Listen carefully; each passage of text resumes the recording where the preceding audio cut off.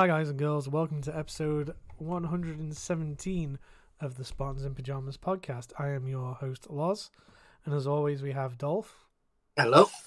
We've got Star. Hello. And we've got Spark lurking in the background too. Hello.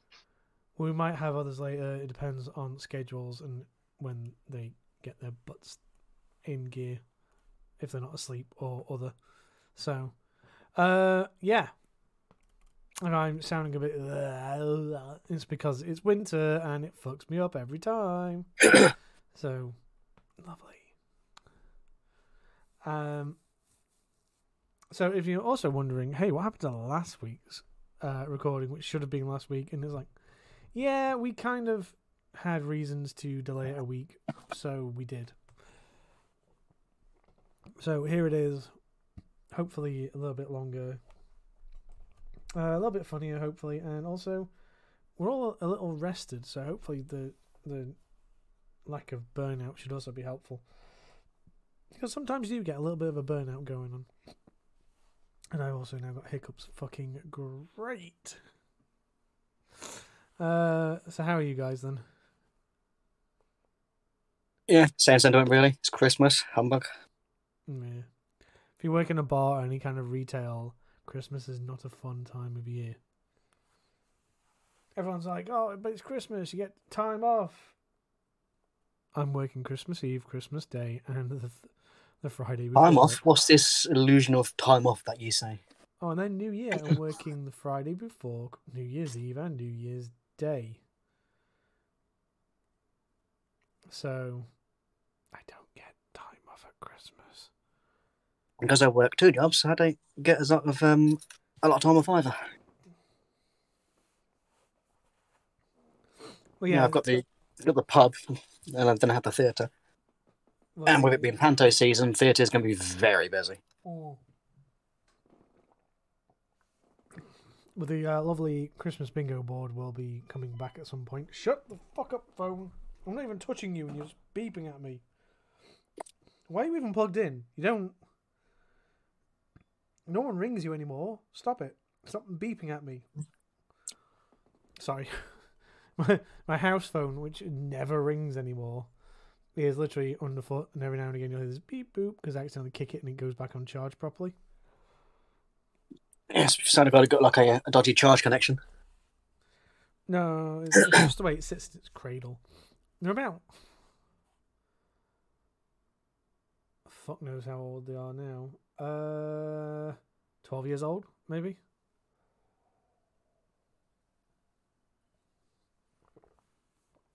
And they were hand-me-downs when I got them, so... But, I don't know, so should we start topics, or have we got anything else we want to say before we start? You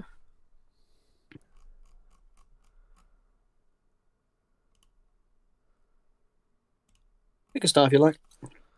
Okay, so the first one tonight is from inyourarea.co.uk. There's an innuendo there, but yeah. So apparently Tesco shoppers are warned over £120 petrol pump change. So apparently Tesco customers hit out at changes made to supermarkets' petrol pumps after they noticed a sign informing them of a new change.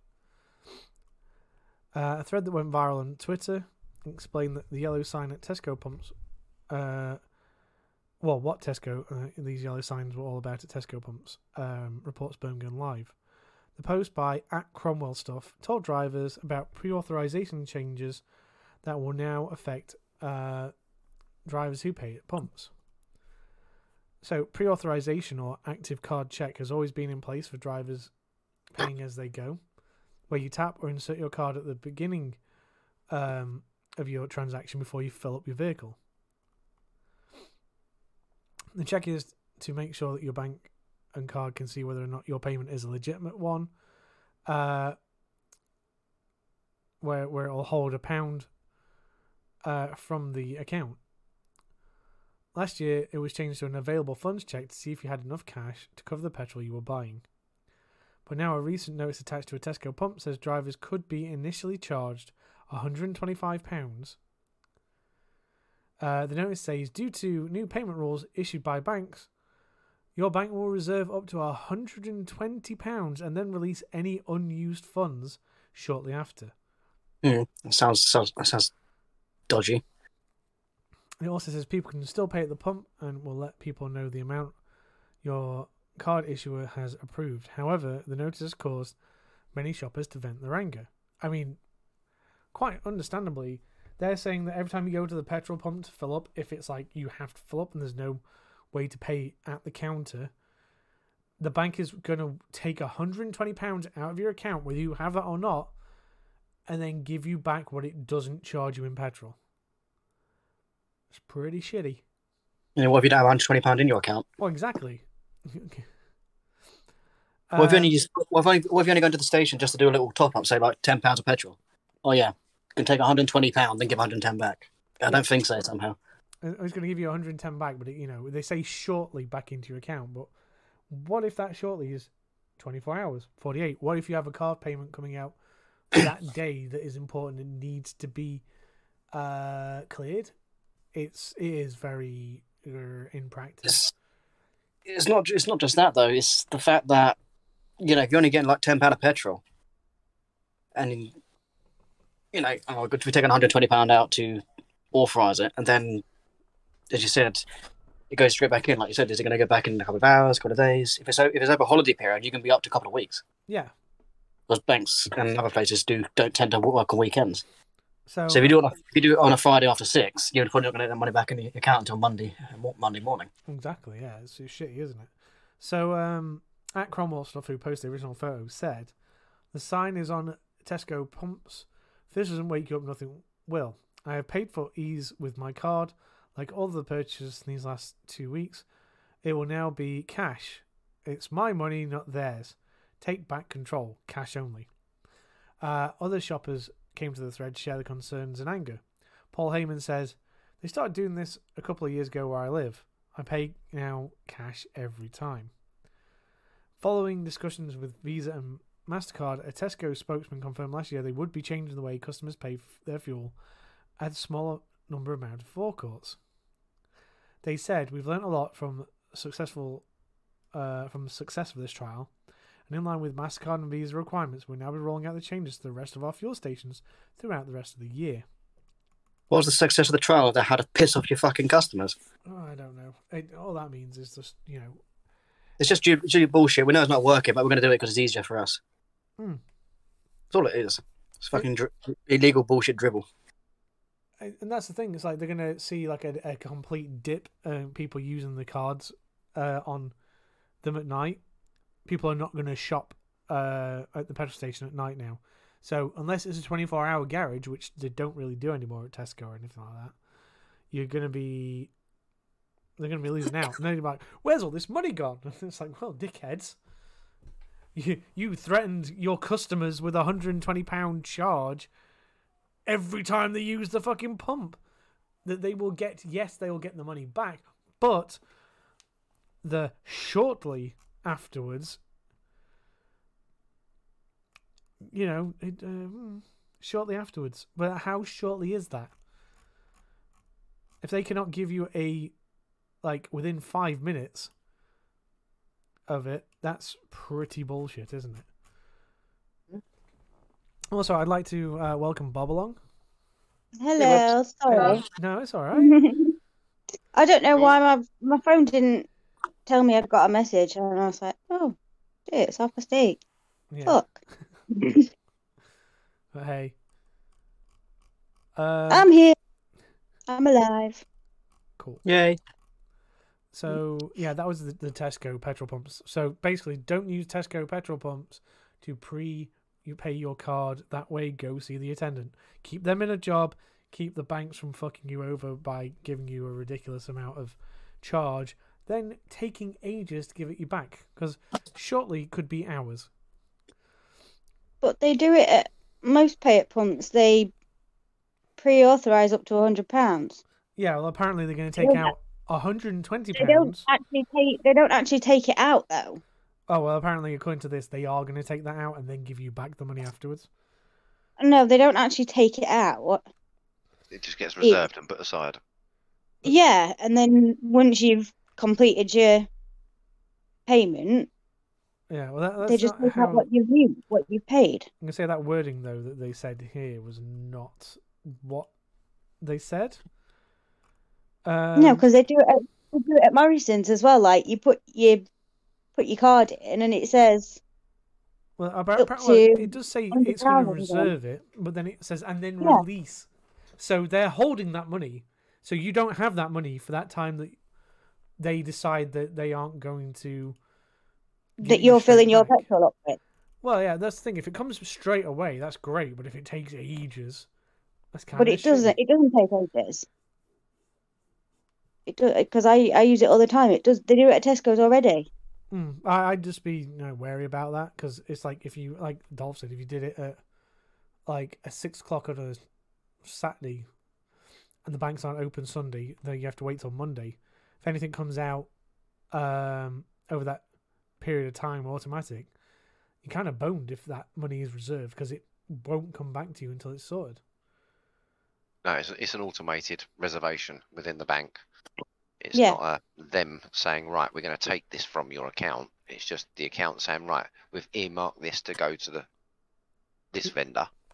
But you know, Yeah. when you reserve a table, People- other people can't sit on it because it's reserved. So you Yeah, can't but use then that when money. you Yeah, I know, put but the- that's what I'm saying. It's at the start of the Well, once transaction. you It says put the we're having goods 100 back- quid. And Yeah. once you've finished that transaction, it says, right, you've only used 60 quid of it. The other 40 quid's back available now. It's more or less how they word the article. Makes it seem like Yeah. they're actually holding the money hostage, as it were. Yeah. Yeah. But no, they don't. Well, that'll be something to keep an eye on anyway. Because if they do shaft people over, we'll want to let. Well, people they know. already shaft people over because you pay like £1.60 something for They're petrol, and probably then £1. watering the bloody stuff down as well. Yeah, exactly. Well, that's why they say go to the Star and Shell garages. You know, like the other, like Texaco, any kind of like oil-based Your company. non-supermarket. Yeah, because they don't have to have a premium on top of what they get it for, so their prices are naturally going to be lower. They still make that profit, and No, they're not. but people No, have, they're not. people have already like shit on them for not dropping their prices, so they did. So those prices should be lower than supermarket prices. But it also depends where you live. Like, if you are going into the middle of town and filling up, it's going to cost you more than if you went to the outskirts and filled up. Because demand... Oh, no, it's not. No, it's not. Well, Because if you go to the outskirts of town, you've got no choice but to go to a specific petrol station. So they can charge you whatever the fuck they want. I was always under the impression the further out from the Because- town you are, the Yeah. more they're going to charge So you. It's just that's more why- further away from the delivery point. Yeah. Yeah, so when you go to like petrol stations on the motorway, they charge a lot more because you've got no fucking choice but to use them. yeah, I know you're desperate for fuel there. Yeah, so you'll pay it. that's ridiculous. And you'll find out if you go from one station, it's like, what, 180 per litre. You thought, no, fuck that, I'm going to go to the next one down the road, 20, 30 miles away. And they might be like £2.10. Yeah, the cheapest Yeah. ones will be in town because there's a lot more competition around there. People can go, oh no, I'll go over to that one over there. It's a bit cheaper. It's only a couple of pence cheaper, but, you know, that's a couple of pence you're saving per litre. Every penny counts. I'm looking for the next story, Dolph, and I can't find it. Yeah, I've got it. So, you've heard of microtransactions, right? In games. Oh, there we go. I'm gonna dub this Mercedes transactions. Oh, God. Mercedes transactions. So this is from TheVerge.com. Mercedes are looking fast acceleration behind a $1,200 annual paywall. Not a one-off Oh. paywall, an annual paywall. Well, I mean, we've spoke of, was it Honda? We did this, was it Toyota last time about the heated seats? So it was. I think No, it it's was BMW, wasn't it? Or Yeah, it was BMW. BMW because I think they must also charge for indicators because no one seems to want to use them. Oh, yeah. Saab as well, isn't I So don't know. the- We're not posh enough for Saab around here. it? The German auto manufacturer is the latest company to offer subscription service for features a vehicle was already capable of. Mercedes is the latest manufacturer to lock auto features behind a subscription fee with an upcoming quote-unquote acceleration increase add-on that lets drivers pay to access motor performance their vehicle is already able to do. This $1,200 year This This $1,200 yearly subscription. subscription improves performance by boosting output for the motors by 20 to 24%, increasing the torque and shaving around 0.8 to 0.9 seconds off 0 to 60 miles per hour acceleration when in dynamic drive mode. So this is for an electric car, mate. Is it electric? Yeah. Mhm. Okay, that's fair enough. The subscription doesn't come with any physical hardware upgrades. Instead, it simply unlocks the full capabilities of the vehicle, indicating that Mercedes intentionally limited performance to later sell as an optional extra. Wait. Why Okay, anybody carry on. surprised? No. Acceleration increases is only available for the Mercedes EQ EQE and Mercedes EQ EQS electric car models. Fuck off with a stupid name for the fucking thing. EQ, EQE, EQ, EQS. It sounds like some fucking Japanese anime girl dancing around. She's happy. Not a fucking car brand. What the fuck? Get a brain. Jesus. What? I'm sorry, hold on. As global sales of new cars have fallen in recent years, car manufacturers have pivoted towards selling software updates and features as subscriptions to generate a continuous revenue stream long after a car has been purchased. While this makes sense for certain software-specific offerings, such as premium navigation features or remote vehicle monitoring, Mercedes paywalling its vehicles' performance is part of an emerging, more loathsome trend that sees auto brands restricting the capabilities of hardware that already comes factory-equipped with the vehicle. Oh, there you go. Yep, this comes just months after BMW sparked outrage by similarly charging $18 a month subscription in some countries for owners to use the heated seats. Just one of the many features paywall by the car manufacturers since 2020, BMW has also tried and failed to charge its customers $80 a year to access Apple CarPlay and Android Auto, features that other vehicle makers have included for free. Correction. BMW's CarPlay and Android Auto subscription was going to be $80 a year, not per month, as the story initially stated. Even still, though, that's...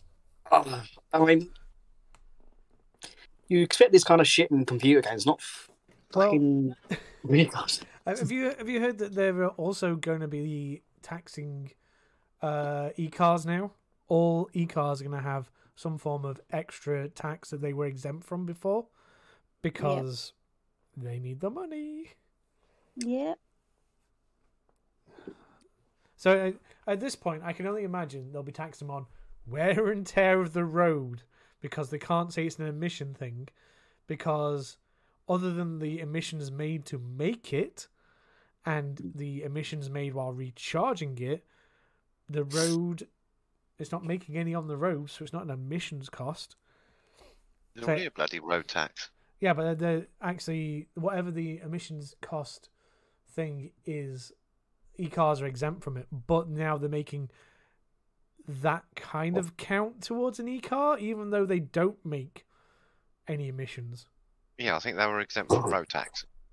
Yeah, they were, So- yeah. And then they're going to they're backtracking remedy that. fucking far Yeah. off. Well, they are using the road, so technically, yeah. Well, it's like, but I mean, I kind of understand that one, but then they were on about, we're gonna tax and license bikes, and it's like, yeah, good luck with that.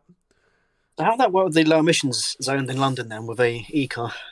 I imagine they just won't pay for that area, but they still pay the whatever the road tax is. Yeah, they they still were pay exempt like from. say £20 a year for road tax.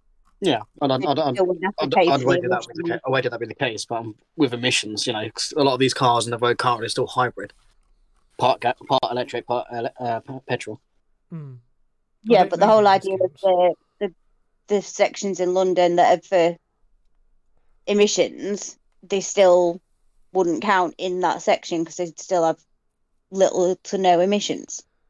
I suppose it makes sense. Yeah. So they'd just be paying the road tax like normal people Also, because they use the road. can like I normal say people.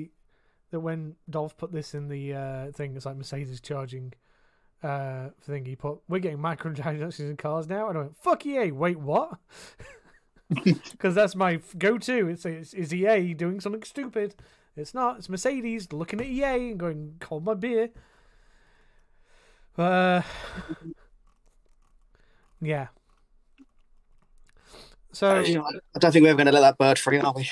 That fucking EA bird. oh, right. So, between last podcast and this podcast, there was a beer festival at our work. Was that?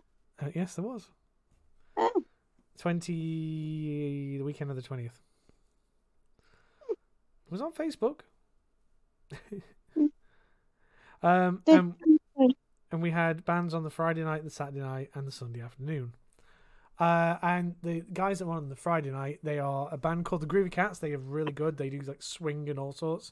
They have been up and down the country. They are like wedding singers and that. They charge an arm and a leg, but they are good. We don't get charged an arm and a leg because we've known them for years and they love us to death and love playing at our pub. So we get them on a discount.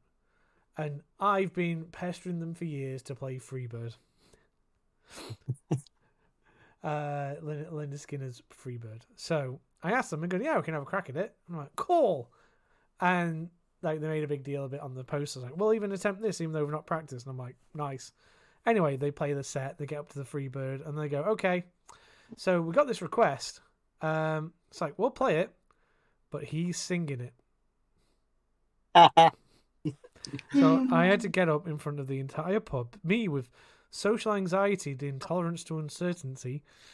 That's what I've been diagnosed with. Has to get up in front of the entire pub with a blank memory to any of the lyrics and sing karaoke style off a phone until I got to the point where I got lost and let them carry on.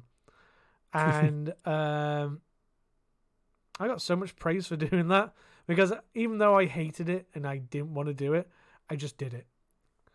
So You'd be surprised how much respect you get for doing pub karaoke from the regulars. You'd be very surprised how much respect you get. I got like everybody like cheering me and wishing me well and saying how good it was, and I'm like, oh really? You just heard me sing, right? This is the thing. I am my own biggest critic, so yeah. That being said, though, what most people don't realise, most people who do karaoke in a pub tend to be quite pickled anyway. But to go up there, fucking stone cold, complete bollocks, complete start bollocks, fucking sober, it takes a lot of. Yeah. I used to love doing karaoke years ago. Oh, I didn't mind it when it was stuff I knew by heart. I can't remember the guy's name, but what the manager, you speak to the manager at the time, and the manager relayed to me what he said. He's like, "Well, just to let you know, this guy said you were shit," and I was like, "Oh, okay." He said, "Well, don't give a fuck what he thinks." I even said, he said to him, "Would you got these?" He's like, "No." I said, "Well, he's got more fucking balls than you have." Then he said, "I'd like to see him go up there and sing." It's just karaoke's fun, but if you get like social anxiety or you don't deal well with that kind of environment, it's very nerve-wracking. Oh yeah, it is 100%, and like even more so when you're completely teetotal and teetotal doing it. Well, I said next year I'm going to pick a song I fucking know off by heart. So I think next year I'll be like, Blink-182, I Miss You, because I know that one off by heart and I can sing it. Yeah, that was just the most instant karma fuck you for years of me just being a twat. You could also do Coldplay Yellow, I suppose. No, fuck Coldplay. Coldplay sucks dick. They can fucking die. I hate it. Fuck them. Fuck them. Fuck them. Fuck Coldplay. Sorry, did I tell you I didn't like Coldplay? But yeah, so also then the Saturday night band was like, we're going to get you to sing something. And I'm like, well, miss you, but good luck. I'm going to be busy. And I managed to keep myself busy, so he couldn't call me up to do it. So, yeah, you're coming up now. I'm putting this glass away. Oh no, he was looking for me to like grab me while I was obviously off the bar because he was in on the Friday night. So he heard me and he was like, "That was all right." And I'm like, he goes, "What are you singing for us tomorrow?" I'm like, "Fuck off." Never heard of that song. But yeah, it was, yeah. It was mortifying, and I never want to do it again. But I probably will end up doing it again, and it'll be interesting. And I'll probably bitch about it next year. So anyway, I want you to pick Uncle Fucker when you sing the next song. shut your fucking face, Uncle Fucker. You're a bona fide bastard, Uncle Fucker. Bob, You're next. Uncle Fucker, yes, it's true. Isn't it? Uncle quite like you. This next one is your story. The Dan Jones one. Me? What? Yeah, which thumb are you? The what? The what? You Which posted. thumbed are you? I can't. Oh, yeah. It was really weird. Like, I've done this, and it's actually really fucking weird because I've done yeah. it.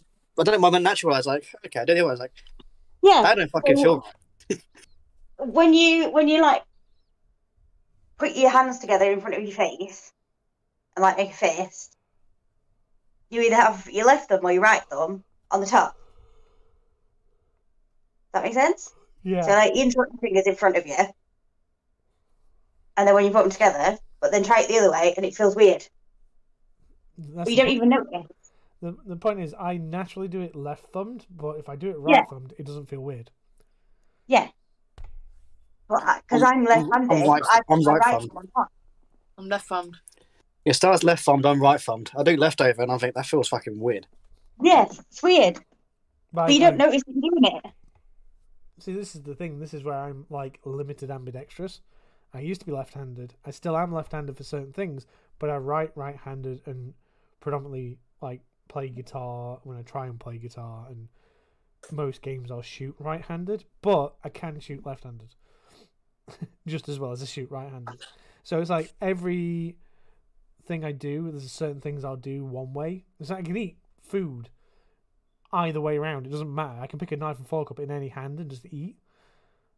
I don't have to have the knife in a certain hand or the fork in a certain hand. I can just go. So, it's like preference, really. If you set the place like left-handed, I'd pick it up and eat left-handed. But if you say right-handed, I'd pick it up and eat right-handed. It's just the way I'm built. It's just a little different than everyone else. But I mean, I can use a fork left-handed or right-handed, but I predominantly use my left with a fork. But if I'm not using something that requires cutting, then I can use the right, no problem. So see, I can't. I have to have my fork in my left hand. But being left-handed, it should be the other way around. Yeah, because your dominant hand for writing should be the same one as your eating utensil fork. Yeah, but it's not.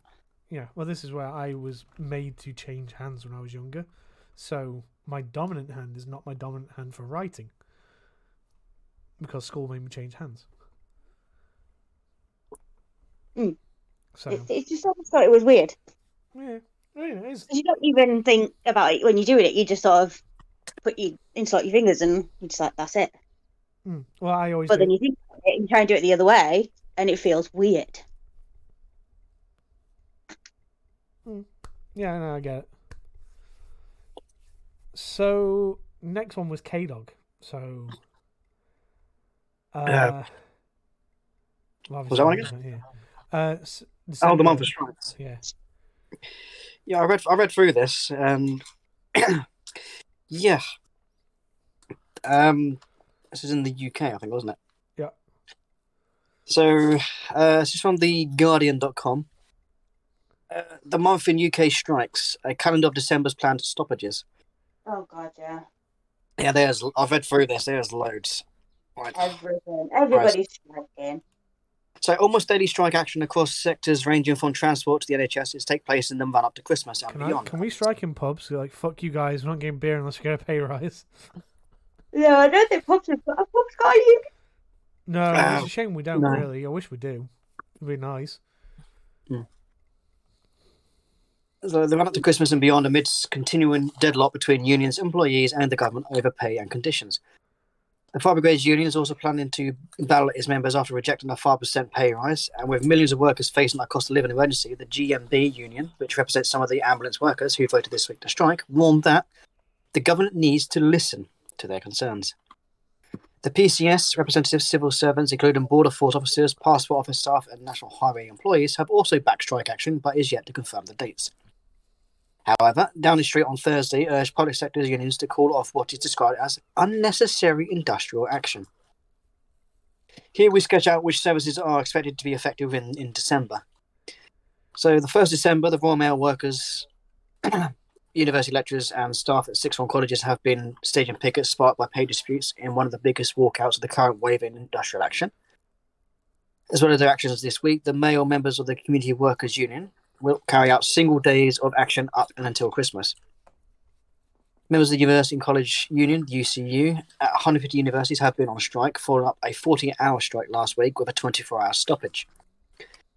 The action at colleges is being organised by the NEU, whose members include those working at 77 sixth forms in England, who have said they have suffered a pay cut of an estimate of 20% in real terms since 2010.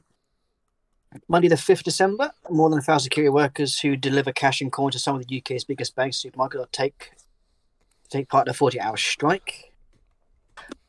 Wednesday the 7th December, teachers from the Scottish Secondary Teachers Association and NASUWT unions will be the first of 2 days of strikes in this dispute over pay.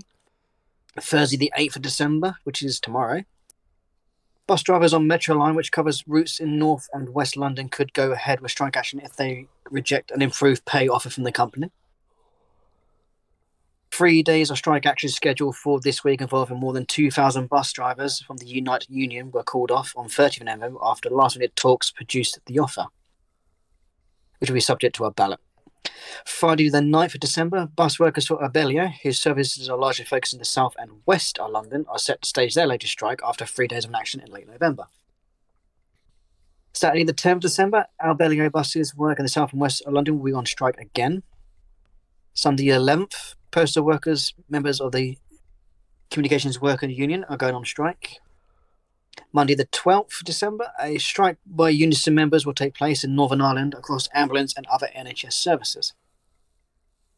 Tuesday the 13th of December, thousands of members of the R&T union work for Network Rail and 14 train operating companies are set to stage the first days of strikes, causing disruption over 6 consecutive days in the run up to Christmas. The thing is that we already had rail disruptions over the last couple of months anyway. Mm-hmm.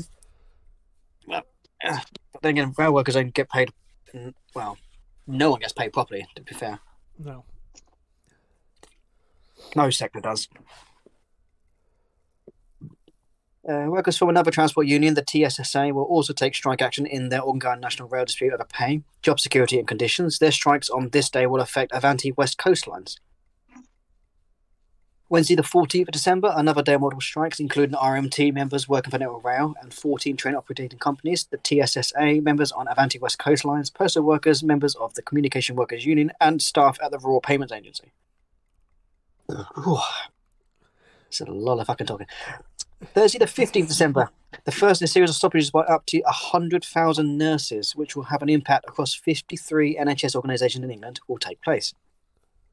The Royal College of Nursing, has made clear it would increase the scale of its industrial action unless Steve Barclay, the Health Secretary, engages in detailed talks over the demand for a pay rise of inflation plus 5%. Unite bus drivers at Metro Line may also be taking action depending on whether an improved pay offer is accepted. So might postal worker members of the CWU. Friday the 16th of December. Security staff working for Eurostar, who are members of the RNT, will begin the first of 4 days of walkouts in the run-up to Christmas in a pay dispute, although this action is not likely to stop the trains. Saturday the 17th of December, strike action will be taken by members of the TSSA working for C2C, which serves more than 24 stations between East London and South Essex. RMT members working for Network Rail and 14 train operating companies. Abellio bus workers in the south and west of London and TSSA members on the Avanti West Coast will also be taking action. You're not going fucking anywhere that day if you Nope. don't have a car or a bike. Sunday the 18th of December, members of the RMT will start an overtime ban across the railways, which will run until 2nd of January, meaning RMT will be taking industrial action for 4 weeks. Members of the TSA union will begin taking industrial action short of a strike, ASOS, affecting Avanti West Coast Lines. ASOS, in which members only carry out contractually required duties, will also take place at different times across different companies in the run-up to Christmas. The Eurostaff's security will also be on strike. Tuesday the 20th of December, strike action by nurses from Royal College of Nursing, RCN. Thursday, the 22nd December, cleaners who are members of the R&T union will begin the first of a number of days of strikes rail at firms including Avanti, although services are likely to halt. Eurosecurity staff will also be out. Friday, the 23rd of December, Eurostar security staff, cleaners for a number of rail companies, and postal workers from the CWU are all due to take action. Christmas Eve, postal workers of the Communications Worker Union are due to go on strike. And Saturday, the 31st December, R&T members working as cleaners for a number of rail companies are due to take action. So, yeah, that's a lot of strikes. More strikes than me doing some bowling. It's just the point where everyone's getting fed up of not being paid properly and getting charged through the arse. Yeah. It's a number of it's a factor of things, isn't it? It's the inflation keeps going on the up and up and up, and yet pay stays stagnant. Yeah. I mean, if inflation goes up, then wages should be going up. Because if people are not spending money, then the economy is going to go to shit. Mm-hmm.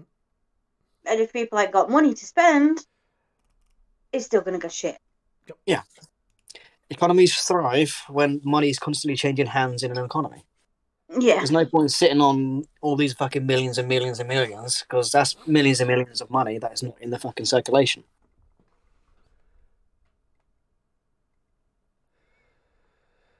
Well, yeah. It's just stupid. Yep.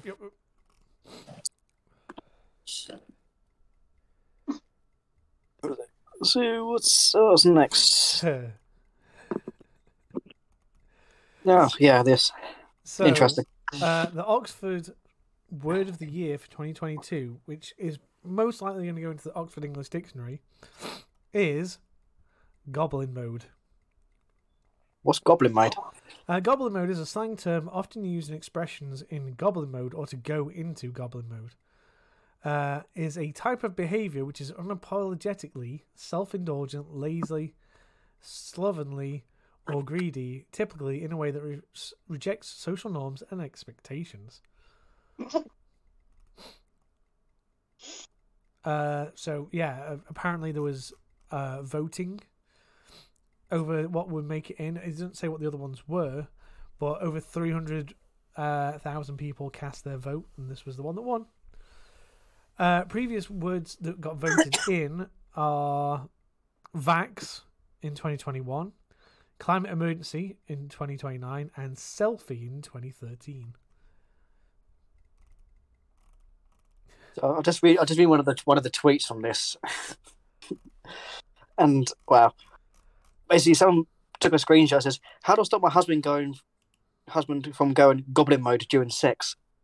My husband says, "Goblin mode activated when we start to have sex, growls and acts like a caveman, and then says goblin mode off when we stop, and then pretends to know what the fuck I'm talking about when I ask him about it." Fuck's sake. See, I thought goblin mode was like when you just went into like a full-on rage. That's what I was going towards. Really, like when you go, just go into a rage mode, like an uncontrollable fervor of fucking lot of flailing arms and poor hand-eye coordination. Yeah, in this case it's, we're just going to be fucking lazy and selfish. So, okay.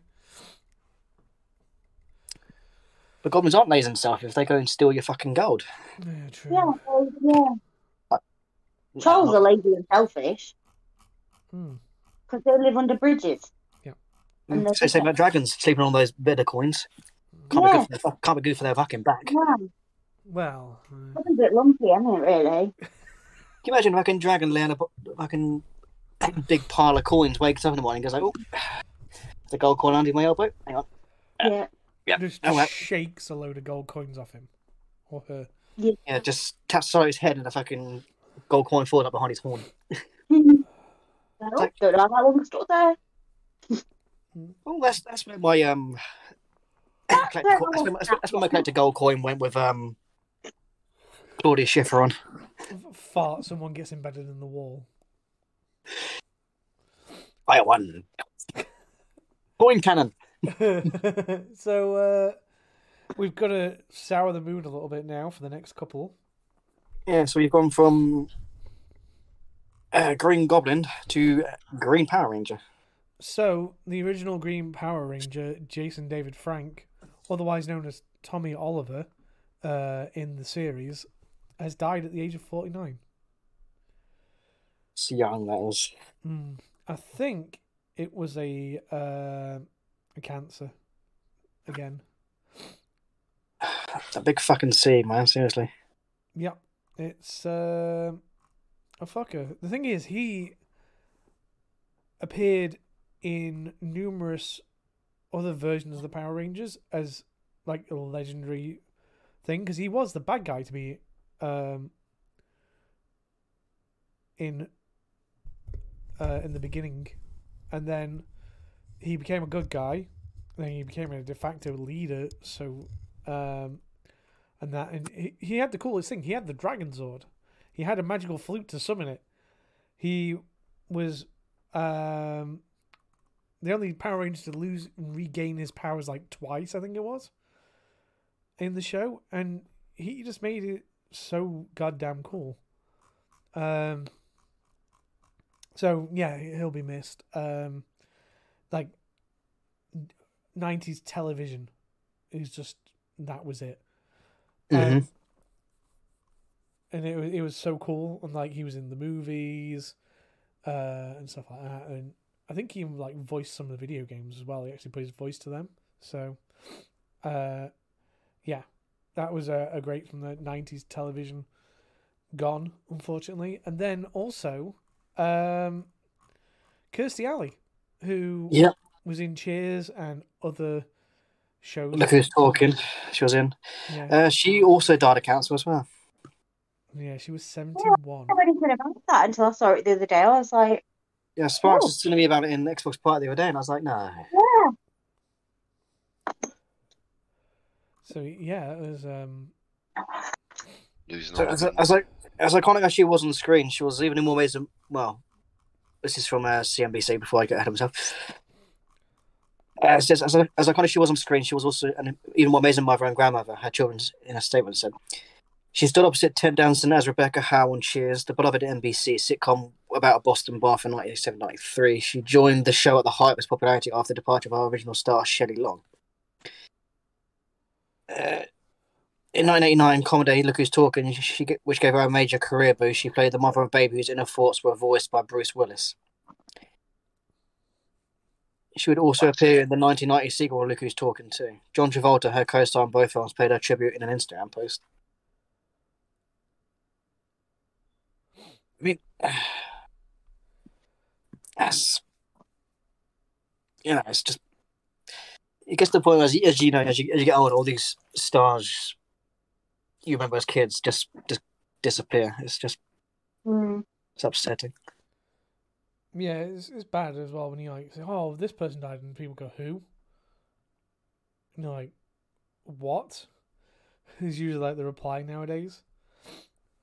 So I think I mentioned like a cartoon from the 90s, and 4 out of the 5 members of bar staff turned around and went to me and went, "What?" You should have just said, "Get the fuck off my bar."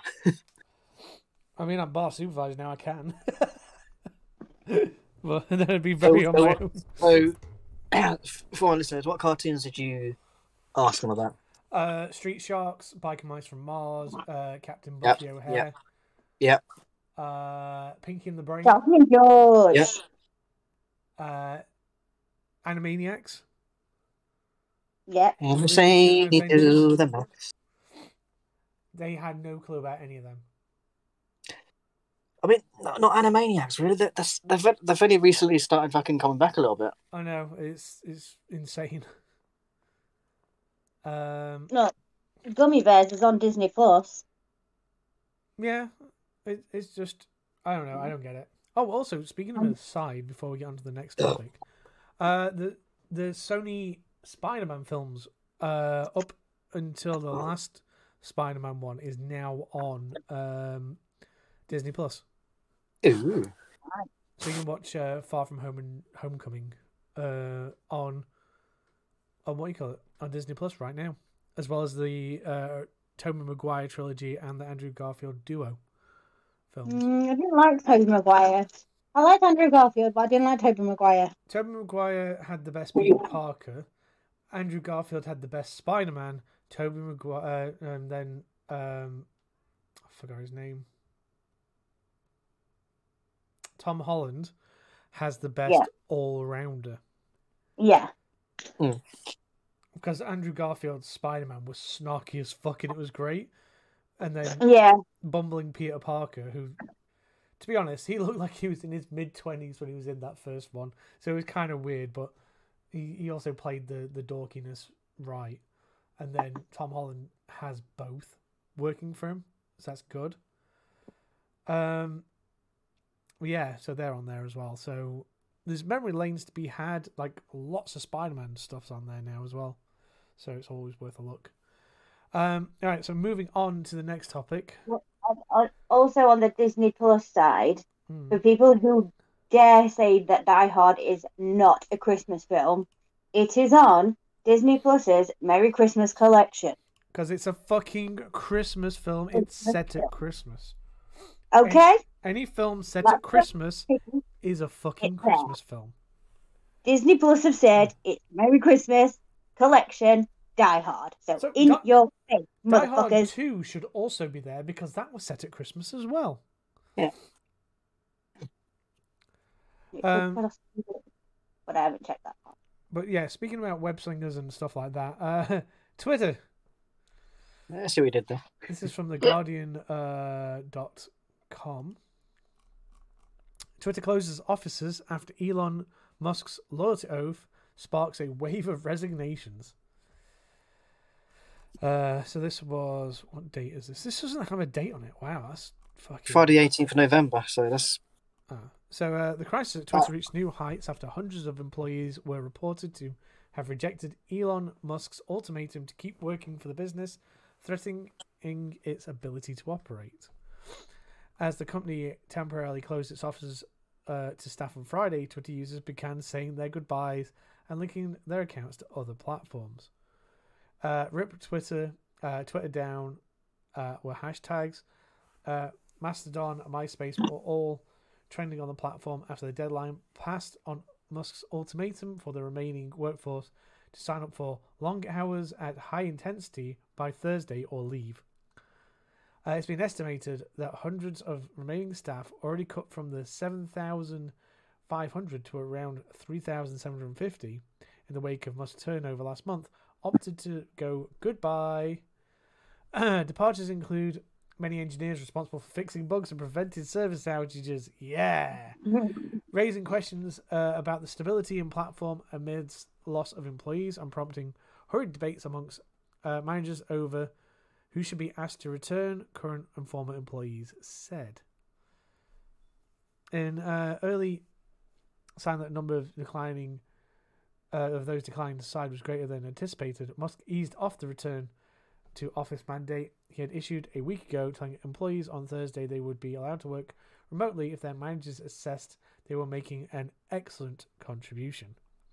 Twitter later announced via email that it would close our office buildings and disable employee badge access till Monday, the New York Times reported. Online users were speculating that the site could go down in a matter of hours or days. In July's Twitter's former head of security, Pieter Zacto, filed a whistleblower complaint warning of proof of infrastructure standards at Twitter even before Musk's takeover, alleging that more than 50% of Twitter's 500,000 data centers are running software that is out of date or have other security problems. On the Thursday, the version of Twitter app used by employees began slowing down, according to one source familiar with the matter who estimated that the public version of Twitter was at risk of breaking during the night. Website Down Detector reported a significant uptake in users reporting issues on the site. If it does break, and if there's no one left to fix things in many areas, the person said, who declined to be named for fear of retribution. One information security expert warned the site could now be vulnerable to hacks if overnight departures have depleted some engineer functions engineering functions severely. Twitter, like any big website, is target to lots of unsophisticated attacks and a few sophisticated ones, said Stephen Murdoch, a professor of security engineering at the University College London. Many security measures are preventative, but some rely on skilled personnel monitoring for unusual behaviour, investigating the cases, and then taking the appropriate steps to keep attackers away from critical systems. Are those people still in their jobs? A US-based Twitter engineer who resigned on Thursday said he would have been on call constantly had he stayed, dealing with complex systems he had no experience in because of the scales of the cuts amongst engineering colleagues. Peter Clowes, a senior software engineer at Twitter, tweeted, "If I stayed, I'd be on call constantly with little support for an indeterminate amount of time on several additional complex systems I had no experience in."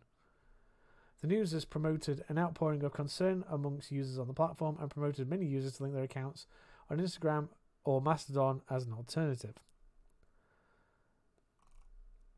Wow, there's lots more here. US Representative Alexandria Ocasio-Cortez tweeted she could be found on Instagram or on email.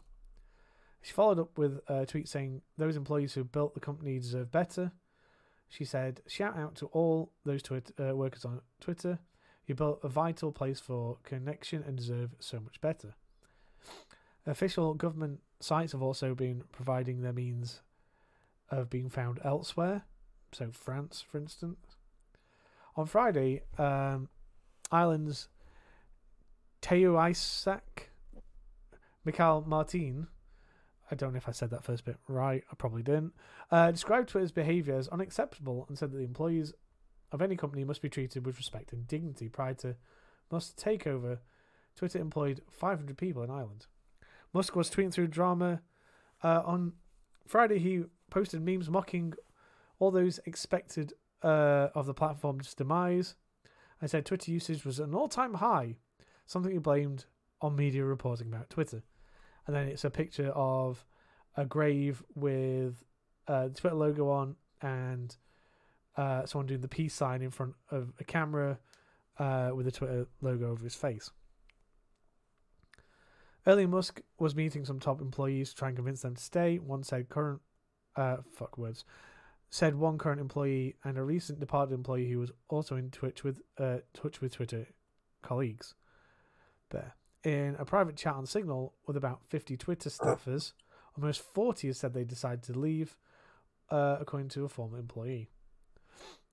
In a private Slack group for Twitter's current and former employees, about 360 people joined. A new channel titled Voluntary Layoff said a person with knowledge of the Slack group. Slack is kind of like Discord, but for more like it's more of a like business focused thing. Mm-hmm. You have to like make the thing and be invited to it. You can't just join and make public Discords or public Slacks. A separate poll on Blind asked staffers to estimate what percentage of people would leave Twitter based on perception. More than half of respondents estimated 50% of employees would leave. Fortune magazine reported that 75% of Twitter's remaining 3,700 employees might have left on Thursday. While it's unclear how many employees have chosen to stay, the numbers highlighted the reluctance of some staffers to remain at a company where Musk has hastened to fire half of his employees, including top management, and is ruthlessly changing the culture to emphasize long hours and intense pace. Twitter, which has lost many of its communication team members, did not respond to a request for comment. Yeah, there's no one there to read them, that's why. Blue hearts and salute emojis flooded the site and its internal chat rooms on Thursday, the second time in 2 weeks, as Twitter employees said their goodbyes. By 6 p.m. EST, I've read that really wrong, more than 24 Twitter employees across the United States and Europe had announced their departure in public Twitter posts viewed by Reuters, though each resignation could not be independently verified. Early on Wednesday, Musk had emailed Twitter employees saying, going forward to build a breakthrough Twitter 2.0 and succeed in an increasingly competitive world, we will need to be extremely hardcore. The email asked staff to click yes if they want to stick around. Those who did not respond by 5 p.m. on Eastern Time on Thursday will be considered to have quit and given a severance package, the email said. The deadline approached and employees scrambled to figure out what to do. One team within Twitter decided to take the leap and leave the company. One employee who was leaving told Reuters. In an apparent jab at Musk called for employees to be hardcore, the Twitter profile bios on several departing engineers on Thursday described themselves as softcore engineers or hardcore engineers. And that's that was a hell of a article. Fucking hell of an article. My brain after all that. So yeah, basically, Elon Musk is a man with ideas, but because people aren't on his level, he makes a lot of stupid ideas as well as good ideas. And this was not a very good idea, because apparently he was also removing staff based on their work output. So people who did lines of code, for instance, the really important ones that only take a couple of lines of code, or they're really good and only need to make a couple of lines of code, they were getting fired, and the people who did shitloads of garbage code or basic code that took a lot of programming to do were kept on. So, oh dear, I don't see Twitter staying in a workable state. I think as soon as someone figures out how to DDoS and fuck shit up, it's gonna break. Yep. And there's not much we can do about it. So while there is a Spartans in Pajamas Twitter account and there is our own personal Twitter accounts, we will have to look at other versions of social media and stuff to drop this on. We'll worry about that when we get if the unthinkable happens. Yeah. So again, watch this space for more dumb fuckery on the side of Twitter. So next story is Udolph. So hang on a minute. 1 second, I need to quickly find it. It's from Kotaku.com. Yeah.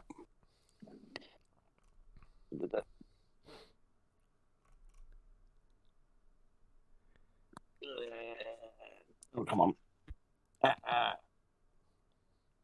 Okay, right. So, legendary Sonic designer Yuji Naka arrested in Japan. He's the latest developer to be caught up in a scandal involving the Dragon Quest series. So this article is from the 17th, which I think was Thursday. It was the Thursday before. Well, it was Thursday of the beer festival. So yeah, it was in between last podcast and then this one. Obviously. So this is from the 17th of November. Over the past 24 hours, a number of people in Japan, including a Square Enix employee, has been arrested on insider trader charges relating to a Dragon Quest game announcement.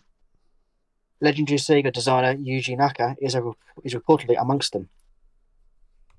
The scandal centers around a studio called Aiming, which in 2020 was announced as developer of a new Dragon Quest game called Tact. Last night, it was first alleged that 38-year-old Square Enix employee Tatsuki Sasaki, who had worked on Final Fantasy and Kingdom Hearts games, knew of the deal before it was publicly announced, and along with a friend, purchased a ton of shares in Aiming, hoping to profit when their share price presumably went up. Naka, 57, who is credited as one of the main creators of Sonic the Hedgehog, and who has also worked on everything from Nights into Dreams to Phantasy Star, has since been arrested on similar charges. Naka is accused of also knowing about the Aiming deal before it was public news and taking the opportunity to purchase 10,000 shares in the company. Ooh. While most famous for his work with Sega, Naka had most recently teamed up with Square Enix on the ill-fated 3D platformer Balan Wonderland. He parted ways with the company in April 2021. These allegations stem from 2020, where he was still working with the publisher. Aka was arrested by the Tokyo District Public Prosecutor's Office, which is continuing its investigation. He is allegedly to have purchased 10,000 shares worth 2.8 million yen, or around $20,000. Meanwhile, Suzuki is accused of buying 26.4 million worth yen, or around $188,000 worth of shares. And Ford is yet to disclose whether any of the three men arrested so far still owed those shares, or whether they had been sold off for profit prior to the investigation. So, insider trading. Oh, Don't do it. yeah, don't do it. I mean, in that case as well, fuck's sake, Or I don't mean- get caught.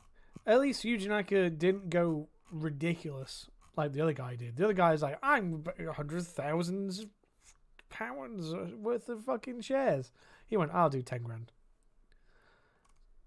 So Yeah, Suzuki did $188,000, dollars worth. yeah, which is round And that about the is, same in pounds about these days. 20k. So yeah, they kind of deserve to get shat on for that. So, I think most people do that. I think they're saving grace because they gave birth to a well-known gaming figure would save them, but no. no, Japan culture, that's kind of like. So, speaking of Japan culture and stuff, hey, so this one is from timeextension.com. So, See, I was going to say, speaking of... yeah, so, hey, Bob, you had a GameCube, didn't you? Of course you did, because Yes. we played Animal Crossing together. How'd you get the discount? You push the top, it comes out like a CD player thing. Yeah, but then how'd you get the discount of the tray? With my finger. So, 21 years later, people are discovering the GameCube's, in quotes, hidden eject button. So, if you push down the middle of the fucking spindle, it popped it out. Yeah. Apparently, people didn't know this, even though it says push to eject on it. You push the middle bit down and it pops it out, and then you grab, put your thumb in the hole and then a finger on the outside. Or your finger in the hole and your thumb on the outside, depending on how spicy you feel. Yeah. So, yeah, the GameCube was first Nintendo system to use optical media for games. And in typical Nintendo fashion, the system did things a little differently to competition. While rivals such as Sega, Sony, and Microsoft used standardized discs, Nintendo opted for proprietary mini DVD optical disc format. These cute little discs naturally held less data but looked unique, and Nintendo also included a cool means of removing them from the console's disc drive. There's a little button at the top of the disc drive. Yeah. That's it, and it pops it up and you grab it. Disc drive spindle that pops the disc off. It even says push on it, but would appear that more than a few people simply weren't aware that it existed until now. So It's like when you put the DVD out of the DVD case, you push the middle of it and it pops it up a bit so you can grab it without touching. the sides, underneath, getting your grubby mitts underneath on the actual disc. Yeah. well, it's I just read the tweet from Greg Stu. yeah, All these surprise responses had me wondering how many of you snapped a game or two in half. exactly, because they were secure when they were in there as well. Oh yeah, definitely. It's like, how the fuck could you not read? Just read is all you need to do. Well, apparently they don't. Oh, there's some comments. Hang on. Tap here to load the comments. I guess a lot of people didn't read the manual. This was never a secret to begin with. I'm one of those people who had no idea. Embarrassed. But that's your silly fault. Yeah, The people not look. The button even says push. So bizarre. yeah. It's not like a hard thing to figure out. No. You just push the button. that says- Even if you try it out, it won't come out. So you end up pushing the button anyway to pop it out. They probably don't even realize they were doing it. That's probably the worst part about it. It's like, hey, this thing is legitimately easy to do. Then there's a what do you call it? Be honest. Did you know about the GameCube's eject button? I'm gonna click yes and vote. Yes. How many people? Oh, you didn't. You didn't. I fucking did select an answer. Fuck you. I did select an answer. All right, fucking results then. Let's have a look. Show me the results, you motherfucker. I need to know how many fucking dumbasses. I did know about it. Vote. What do you mean I didn't select a fucking answer? I did. This is trolling the fuck out of me. Can you get at this? See what the results were? Yeah. 84% said yes. 16% said no. Fucking idiot. Well, you That's said out no. about 1,300 votes. So, Maths Guru, Sparks, 84% of 1,300. Sorry, I was halfway through. So, 84% of 1,300, give or take. bloody hell. No. No, that's not. About That's not about correct. About 1050. So Let's say about 1,100. Yeah, about 1,100.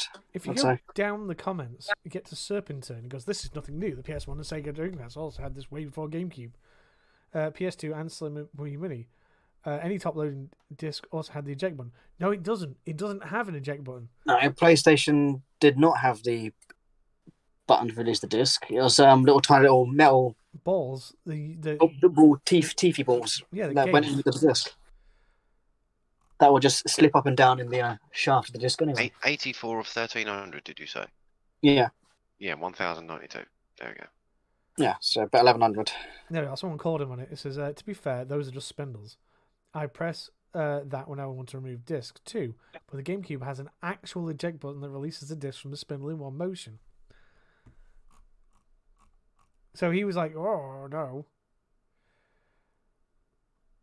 And then someone also went, "No, not the eject button on the top. It has a push button on the spinner that holds the disc in place and releases it." So he apparently was just like, "Fucking what?" And then someone also put a picture of the disc drive up front. It's like, wait, it does say push. So, just what? Some people just don't. Right, where are we next? Slowly sliding into the gaming now. Well, we kind of did a little Well, bit. we're slowly still sliding into the meaty bit of the game, but we're still on a bit Yeah. gaming, but techie side. Well, this one's a quickie. Yep. Sony's getting Discord. Yeah, by March 2023. Because, they're going to The, bait the shit. weird thing is though, because Sony originally paid for Discord's partnership years ago, but Xbox got it first. Oh, another thing. But the kick of the balls is, if you still have a PS4, you're not getting the Discord integration. It's a PS5 thing, and I'm assuming for the PS6 as well. So what they're saying is the PS4 cannot run Discord. Yep. Well, unless they beta it first. Hang on. I need the button has come back again. Fuck's sake. Fuck's sake. Slow hand clap, Sony. Slow hand clap. We're not done with you, but we will do the slow hand clap. The funny thing is, though, the next lot of stuff is for Sony, so hope you're sitting down, ladies and gents, because this is going to get fucking spicy. So, I think we touched on this before, but now it's like more of an actual... It's more definitively that they have been offered a 10-year deal. Yeah. For COD to stay on their system. But they still don't think it is a fair deal. I think they still want the exclusive shit on it, but I think Microsoft can be like, nah, we're giving you on for the next 10 years, guaranteed. So this is from Video Games Chronicle. So Phil Spencer, and Microsoft said that to New York Times that they'd offered a 10-year deal to Sony on November the 11th. Sony have declined to comment on the claim. Shocker. On the 16th, of the 16 governing bodies, only Saudi Arabia and Brazil have approved it so far, although Microsoft says it expects Serbia to do shortly. In September, obviously, they said they were going to keep the Call of Duty contract available for several more years after the expiry of the current one with Activision Solo. Jim Ryan went, "Oh, this is inadequate on so many levels." And then since then, UK and European regulators expanded their initial inquiries because of all this shit. Last week, Phil Spencer said he was open to commitment to Sony and regulators that Call of Duty would stay on PlayStation on a longer-term basis than currently agreed. Seemingly referring to the 10-year offer, he told the Decoder podcast that he said it would be a little bit silly to write forever in a contract. Because there's no such thing as a forever contract. Exactly. You have long-term contracts that can be Extended at will. extended and revised as the need comes to. Well, it could be in perpetuity. Yeah. But they did say that a longer term commitment that Sony would be comfortable with. But the only way they can be comfortable with is exclusive to their system. Yeah. But if your whole entire system is dependent on one game, then Maybe you should Yeah, own what- that game. I can guarantee if it's the other way around and Sony bought Activision Blizzard and they get Call of Duty off Xbox for a year, oh wait, they do that anyway. You know, everyone else being up in arms, we're like, no, Sony's fine. Sony's been doing it for 20 years.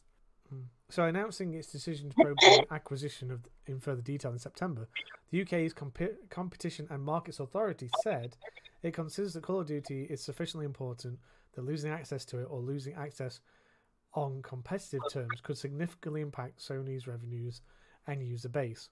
Responding to the CMA's decision, Microsoft called the regulators' concerns misplaced and claimed that Sony adopts complaints without appropriate level of critical review. And it has now accused Sony of misleading the regulator, telling the New York Times that the company has overstated the importance of Call of Duty to its viability. In a statement, PlayStation boss Ryan told the publication that it's not true that his company that his company has misled regulators. Microsoft is a tech giant with a history of dominating industries. It is highly likely that the choices games have today will disappear if the deal goes ahead. Yeah, but Microsoft is third in terms of the gaming industry, so I don't see how that's dominating. Sony are currently winning anyway, aren't they? So very closely followed second by Tencent. So then, Sony's response to the UK CMA is comical. Is the next bit. So, fuck, I need to roll back to this one. Where is it? Is that it? The link links to a 22-page PDF, so I'm not reading 22 pages.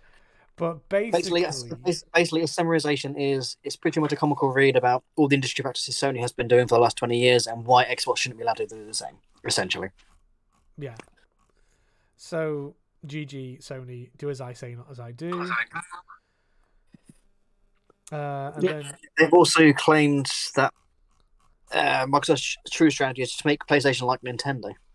What? So wildly successful? Yeah, like better. I mean, like I said, Nintendo has not had a Call of Duty on it for nearly 10 years, and it's fucking thriving. Yeah. So this is also from Video Games Chronicle. Sony has claimed that Microsoft's true strategy behind its proposed Activision Blizzard acquisition is to have PlayStation become like Nintendo and not compete in the 18-rated shooter space. The comments were made in a newly published response to UK regulated Competition Markets Authority's decision to expand in the proposed acquisition.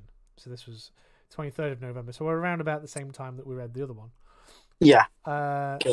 In its 22-page response, Sony Interactive Entertainment alleges there's a deal which go through. Users would leave the PlayStation ecosystem.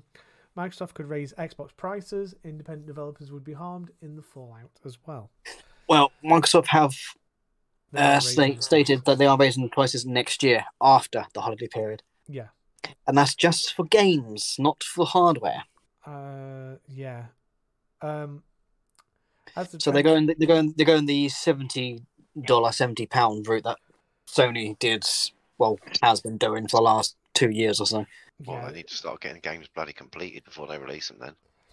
Well, this is where you vote with your wallet. If it doesn't look like it's going to be complete, don't buy it. Don't buy a game at launch. Buy a game after launch. Check the reviews. If the game is not fixed or in a state to be fixed quickly, wait for a sale. Don't buy it.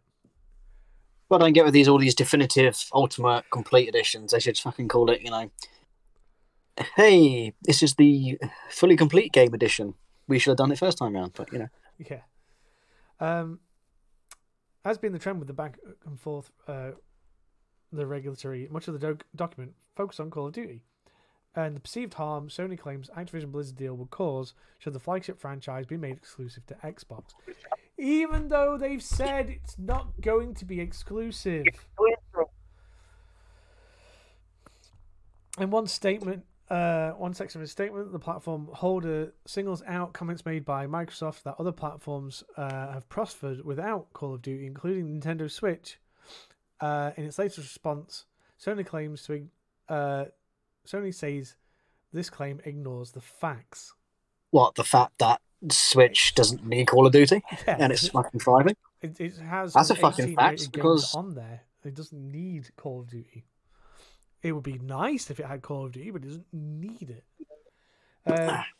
SIE also argues Nintendo's strategy is differentiated from PlayStation and Xbox because it doesn't rely on 18-rated shooters franchises, games which argues Microsoft will have a virtual exclusive ownership of should the Activision deal be approved. In this sense, it alleges Microsoft's true strategy with the Activision Blizzard deal is to make PlayStation like Nintendo and that it does not compete in this space. But Nintendo doesn't need to compete in the space of the shooters because it doesn't fucking need to. Exactly. Microsoft claims that Nintendo's differentiator model demonstrates PlayStation doesn't need Call of Duty to compete effectively. But this reveals Microsoft's true strategy, the statement reads. Microsoft wants PlayStation to become like Nintendo, so that it would be less close and effective competitor to Xbox. So, hang on. So they want PlayStation to come like Nintendo, so they want crossplay on all platforms, the games they use. But oh wait, PlayStation doesn't allow crossplay on many of their games, do they? No. Post-transaction Xbox would become the one-stop shop for all the best-selling shooters on the console: Call of Duty, Gears of War, Halo, Doom, Overwatch. Well, Halo's Xbox exclusive anyway. Yeah. Gears of War is Xbox and PC exclusive anyway, I believe. Doom is on Switch. Doom is also on PlayStation. Overwatch is also on PlayStation. Yep, and Switch. So, Call of Duty currently multi-platform. Halo and Gears, Xbox and PC. Yep. Doom, Overwatch, multi-platform. Mm-hmm. So, not really selling the argument here, are they? Yeah. As the decision explains, and it would be free from serious competitive pressure. The statement goes on to claim that Activision games, in particular Call of Duty, are critical to PlayStation. No, the exclusive bonuses you get are fucking critical to PlayStation, not the fucking game. The franchise is firmly entrenched in the gamer's psyche. Every installment since Call of Duty was first released in 2003 has consistently topped the charts, it states. Going on to share redacted percentage figures of share of its audience that believe it would lose to Xbox should COD go exclusive. Ignoring these facts, Microsoft argues that Nintendo has been successful without access to Call of Duty, it continued. This misses the point. The decision identifies a wide body of evidence showing that Nintendo offers a differentiated experience, and Xbox and PlayStation, because its focus on family-friendly games that are very differentiated, very different from the PEGI 18 FPS games like Call of Duty. What, you mean like Doom and Doom Eternal? So, and also make your And console Witcher. more family-friendly? Yeah. Just a thought. So what? So this family-friendly Switch that I have Doom on, and I could get Doom Eternal on. Yeah. Okay. This is supported by Microsoft's internal documents, which so the CMA found showed that, in general, Microsoft's internal documents track PlayStation more closely than Nintendo, with Nintendo often being absent from any internal competitive assessment. Well, that's because they work with them. While the Activision deal is being approved by Saudi Arabia and Brazil, the UK's competitive market already expanded it to the second phase in its process, inviting members of the public to share its view, given the final decision by March 2023. And the explanation of its decision to approve the acquisition, Brazil's CADE said it agreed with Microsoft's claims. PlayStation did not need Call of Duty to remain competitive. As is already seen, Nintendo does not rely on any content from Activision Blizzard to compete in the market, it said. Well, I mean, it's got Overwatch, but that's not a thing it needs to compete.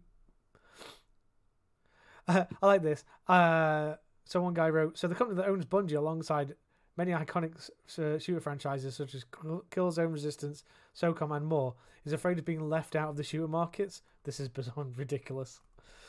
Yeah, so again, like Kill Resistance, SOCOM, why not bring those back? They were PlayStation exclusive.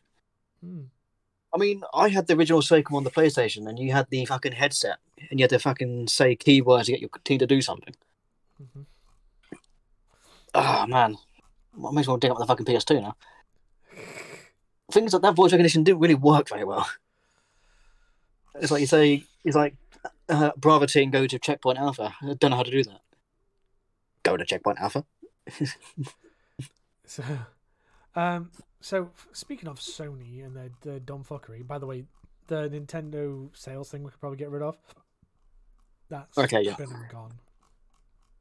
That was like Black Friday. Okay, I'll zip back that one out. So, from a tweet from GameSpot on Twitter, obviously,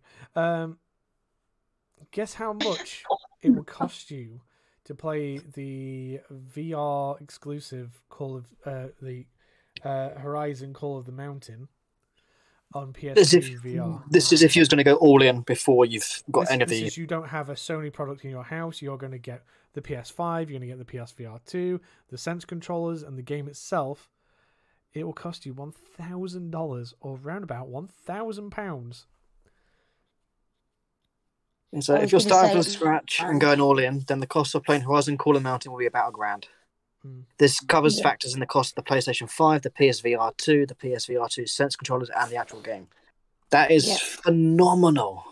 You can get a decent fucking PC with VR for that. Yeah.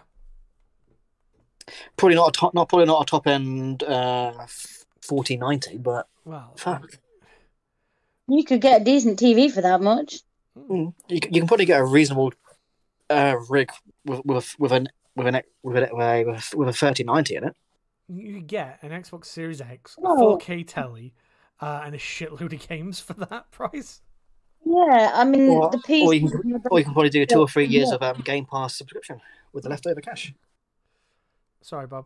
You kind of. No, it's all right. You can say the PC that my brother built for me, that wasn't top of the range stuff. That's like low to mid range. Like entry level. Above entry level, but not like massively expensive. And I think that only costs like £500. Yeah, so it's like. Could you get a decent PC with liquid cooling for that amount? Or not really? Probably not, because liquid cooling is quite pricey, isn't it? You get like a mid to top tier gaming PC. Do you think you could run Crysis and Ultimate Ultra? Joking. Yeah, if you didn't go for like the 4090s or the 30s, and you went for like a 20 series, like a 2060 kind of thing. That's easy. That's the maximum of a mid-level then. Yeah, but they're very good and very like future-proof at that rate. And that's what annoys me. It's like Sony are like, but they're gatekeeping things. But if you want to play this very, very exclusive spin-off to a very successful PlayStation title, arguably, you've got to buy a £500 fucking PSVR 2 headset with controllers and then shell out again for the game.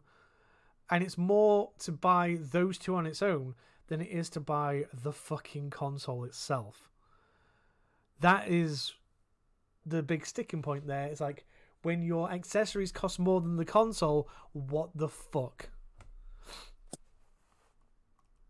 Yep.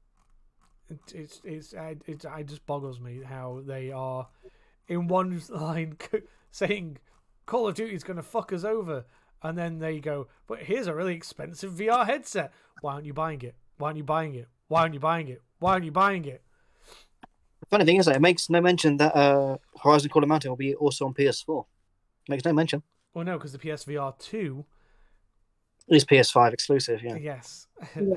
It's I'm not saying, working. I'm saying if you get the PS5 version, could you get the PS4 version? Probably not. Because it won't work with the PS4, and it won't work with the PSVR 1 headset, because the PSVR 1 headset doesn't work with any PSVR 2 games, and the PSVR 2 games headset doesn't work with any PSVR 1 games, as we already. Maybe they should get on that and make it a thing. No, they're too busy talking shit about Microsoft. That's their problem. So, Speaking of talks with companies, who was this? Was it me or was it you? it was me, I believe. So this is from IGN.com. So Sony are apparently in talks with Honda to make a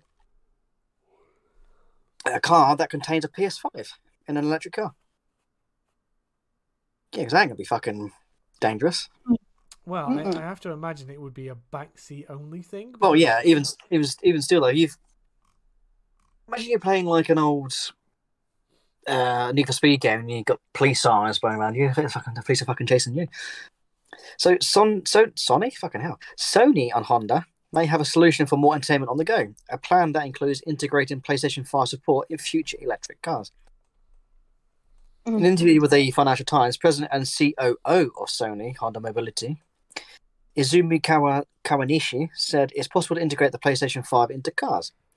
The console and other Sony servers are part of a greater vision to make a more entertainment-driven vehicle, completed with other electric models like Tesla. You went to do the voice then, I heard it.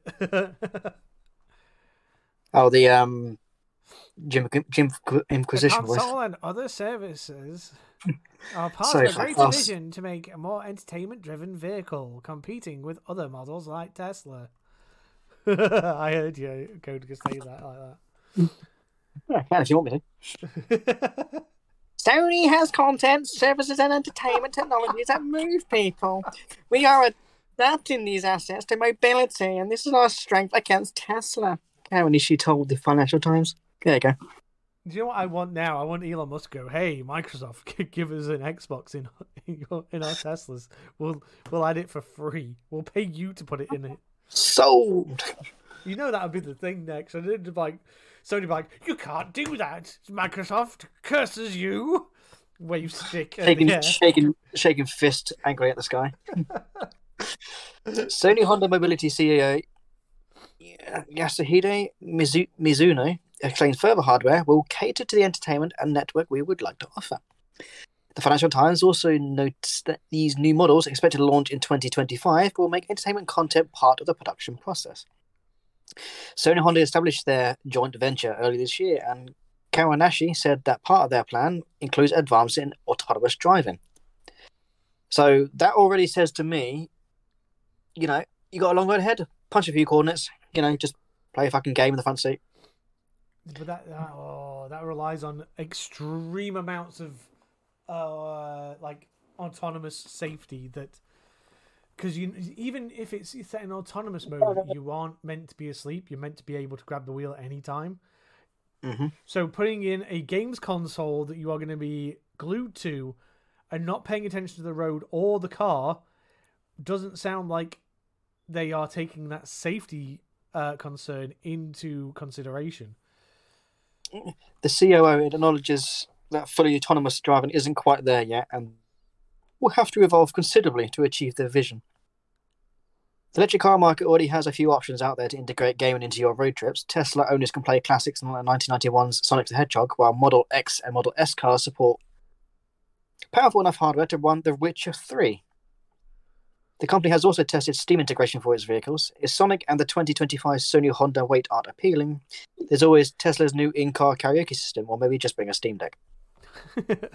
Or do what we used to do back in the day and get one of those little fucking monitors and stick it on the back of the car seat, plug in a fucking a power brick adapter, and plug your console in and do it that way. Because everything is fucking like solid state and that these days anyway, so it doesn't really matter. I mean, I still got the old little TV monitor screen for my old big chunky Xbox.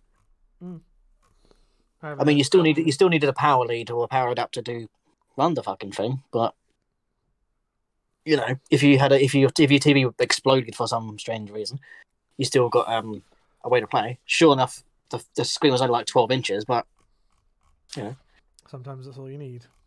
Yeah, all you need is a good 12 inches. Lol.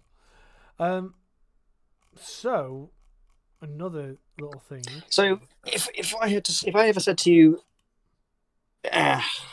well, you know how Nintendo are with refunds. Mm-hmm. They're pretty fucking stingy. Yeah. Well, how surprised would you be if you ever heard the word Nintendo and refunds in the same sentence? It'd be quite surprising, yes. But I know where this is coming from. So, the newest Pokemon game, Scarlet and Violet, which I do own, and I have seen the issues, apparently is that bad, which, to be fair, in this current climate of fix it later, the bugs in it were more humorous than like game breaking. Game breaking, yeah. It was just like poor performance. It was like, I'm willing to deal with sub 20 FPS because the game still plays. If the core gameplay was fucked, then by all means, yeah, request a what do you call it? A refund on that. But the issue is that people aren't happy with it. With things like your characters being really weird and popping out into a different like different shape and size, going bendy legs and stuff like that. Pokemon glitching through other through players in humorous and funny ways. Low FPS things like, and it's a performance way of keeping the performance stable, and they are working on it. And there has been patches since this came out. I mean, there is one such, don't know whether to call it a glitch or a bug at this point, that if you had paired up two Joy-Cons to the console, you could run twice as fast on the screen. Yeah. So pushing forward makes you run at full speed. Pushing another Joy-Con that's already linked to it as well makes you run even faster. I don't know if that's been patched out or not, but the main issues that I see, which they can fix if they just do a bit more figuring out with it, because they did rush it. It is a rush thing. Is that the further away you get from things, the lower FPS they display at. So they'll start going juddery and janky, and then like down to nothing. And some people just disappear after a certain distance. So like the level of detail and the what's the distance? Render distance. Not the draw distance. Yeah. That they appear at also contributes to that. So if you're going further away with someone, would you get better FPS because you're not rendering that in? Potentially, I think that's what they've tried to do as a short-term fix. But as you said, though, the further you get away, the lower your FPS goes. But you're not rendering objects in as much, so no, wouldn't that boost your FPS? It's the character models and Pokemon further away will render in a lower FPS. Oh, okay, kind of. It's kind of like to boost, kind of how Spyro used to be back on the PlayStation 1. Yeah, to contribute to your FPS being more stable, they slow down everything else around you to give you the better performance. So they use less polygons, kind of thing. Yeah, so it's like they only update it every couple of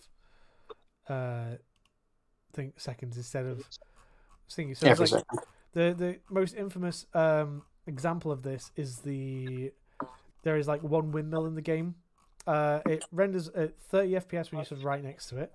If you get further away, it goes down to 17 FPS, and if you go really far away, it's like 2 FPS. Because it has to be in the draw distance for fucking ages. So the way they got around that, they did that. But then people went, yeah, but if you play Breath of the Wild, you can see a fucking windmill spin like that at normal speed, fucking miles away. What gives? And I think it is literally that it has come out that this version of the Pokemon game was rushed. And many of the team that worked on Arceus were still working on Arceus when Violet and Scarlet and Violet were being in worked development. on. Yeah. So I think some tweaks under the hood, this will get significantly better. Maybe the FPS rendering thing might have to stay to keep the game running smoothly, but other glitches and that are already starting to be worked out. So it's not like it's like, here it is, fuck you, it's a Sonic 06. It's a, hey, we're really sorry we sent it out in this state, we're working on it. And they are. The first patch has improved many things. Not greatly, but improved them a bit, so they are running better and like things aren't crashing. Because some people had an issue where they played for so long and then it crashed because of memory leaks. So that's been solved. So issues like that. So it's like how Cyberpunk, the more that was left after everyone went, what the fuck is this? The better it got, because people went back and looked at it and fixed things and added things to it. There's like DLC to Cyberpunk now. Whereas with Scarlet and Violet, for now, I don't think there's going to be any DLC. They're just going to work on making it better and then bring out the DLC. But I think this yearly Pokemon trend on Switch will have to stop. If this is proven anything, is they can't release a Pokemon game every year because it's going to cause issues. And the fact that Scarlet and Violet as well, I'm playing Violet, which is set in modern times, and Scarlet is set in the past. So I don't know how far back in the past it is, but things are different. So that means they've had to code differently for things being different. I've not seen anyone playing Scarlet, so I can't tell you what the differences are. But I think it's like you've got your Pokemon walks instead of rolls, because it's got wheels on the future one. And then also your professors are different. And I think like the enemies are different as well. The team bad guys are different. So like you've had to code all that into two different games, whereas Arceus was one game with one very big storyline and very good start to end. There wasn't any fucking around. So yeah, obviously this got the shitter end of the stick, but that's not to say they're not going to go back and give us a hefty download and be like, here we go, here's like an engine overhaul, it runs a lot better now. Because they can do that, and they probably will do that, because Game Freak and Nintendo knows that Pokemon prints money. So if you have a bad playing Pokemon game, that's going to sour people to the next one. But then, like, we look at it in the Discord and that, and there are several of us that are playing it who are already on the end game stuff and are enjoying it still, and they're not having many issues. So it's one of those things I was kind of like the same with Cyberpunk.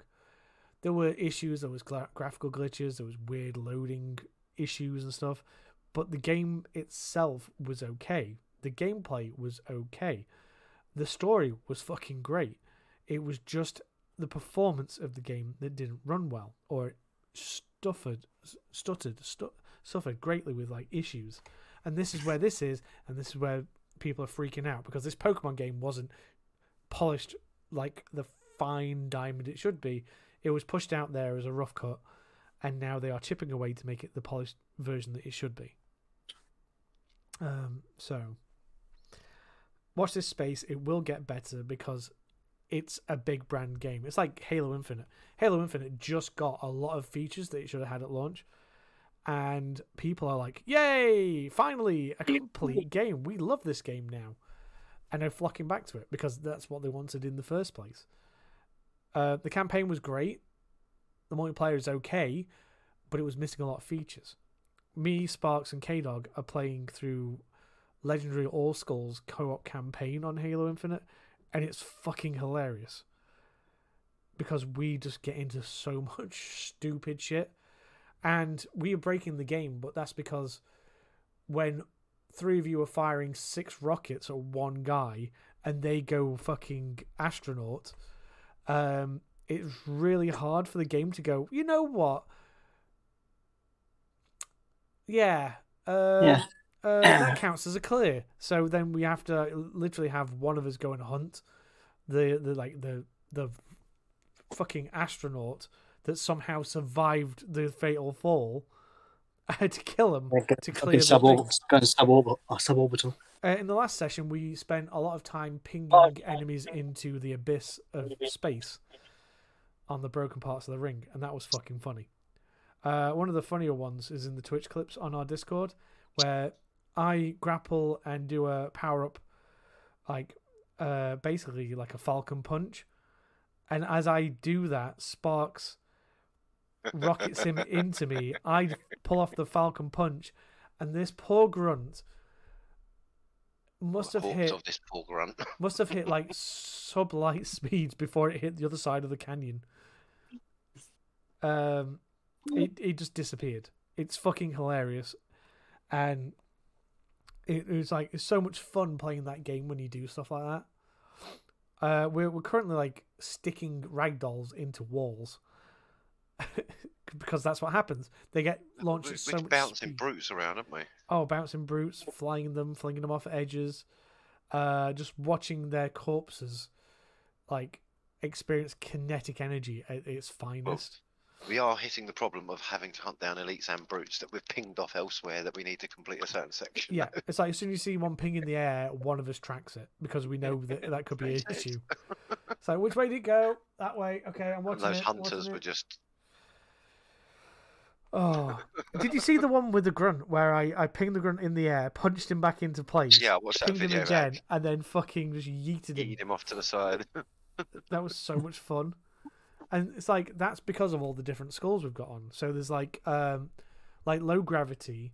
There's one that increases the explosions, so they are more kinetic. So there's more like energy behind them.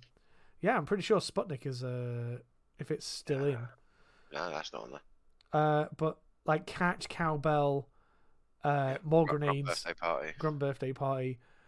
Cowbell increases the explosions by 2. So whatever the explosion damage was, it's twice the amount of force behind it now.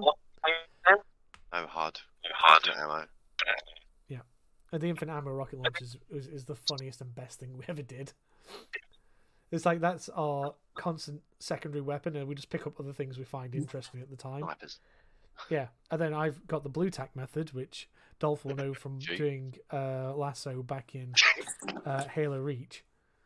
Mm-hmm. You figure out where the gun or the rocket is firing from, and you put a piece of blue tack on your TV or your screen, and that is roughly where the middle of the screen and the reticle is, so you hit more accurate shots. Because the problem I said, and Spark can call me a cheat all he wants, but I forget where the middle of the screen is.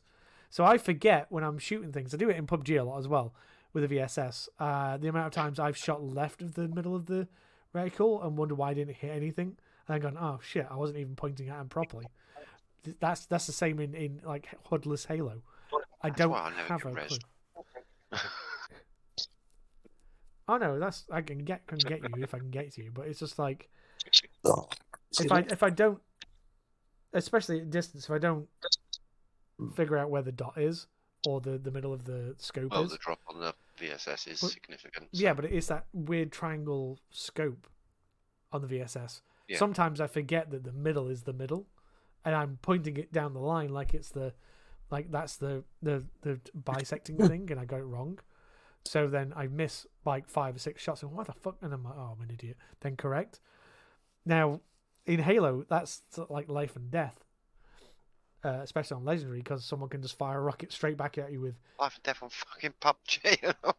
Yeah, but I mean, like in PUBG though, it's my own fault for doing that. It's not that I can't see the reticule. It's just like I'm placing it wrong. So having a bit of blue tack on the screen helps me remember roughly where the middle of the where I'm going to shoot is, because you have nothing. You don't even have a shadow or the gun model to show you what it is, so you can't even figure out an approximation of where you're shooting. So it's hard. It's hard to work it out, and sometimes you just go, "What the fuck?" But yeah. So, but that's a feature added in that's made that game richer. And like I said, with Pokemon, that'll be the same. I rambled.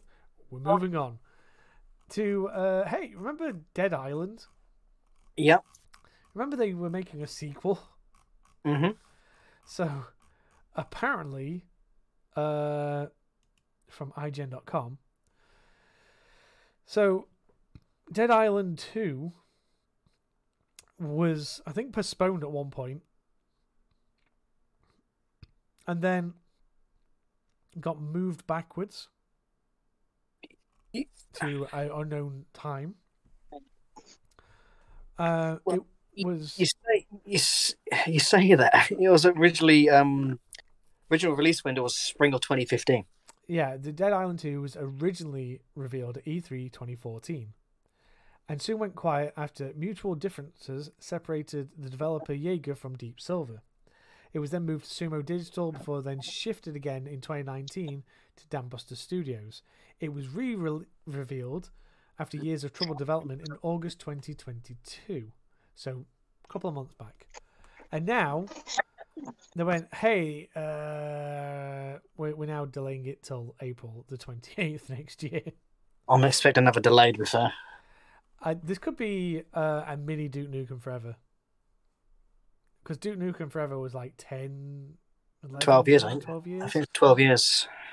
I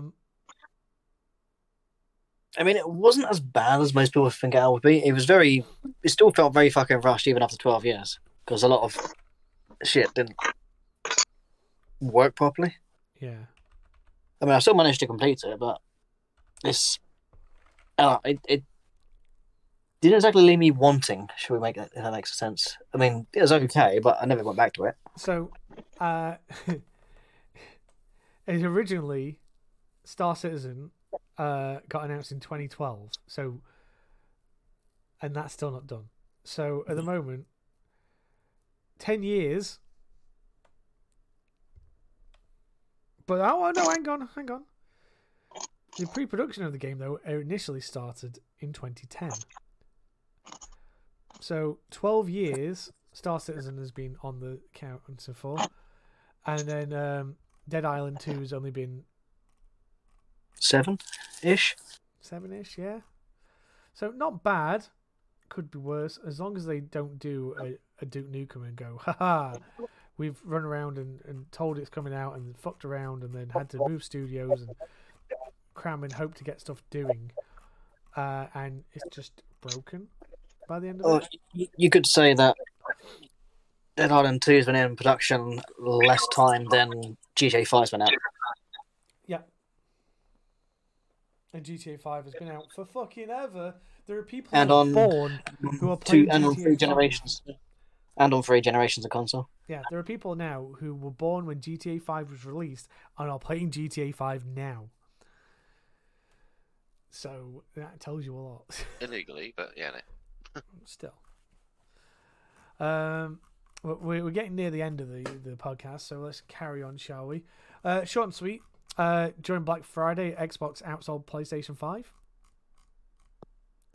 Not bad. Yeah, not bad for apparently a console has no fucking games. But, Yeah. Yeah. Then another short one. So Starfield has been confirmed from Todd Howard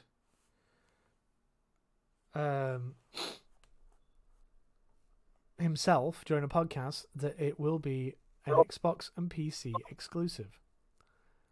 So no Sony involvement there.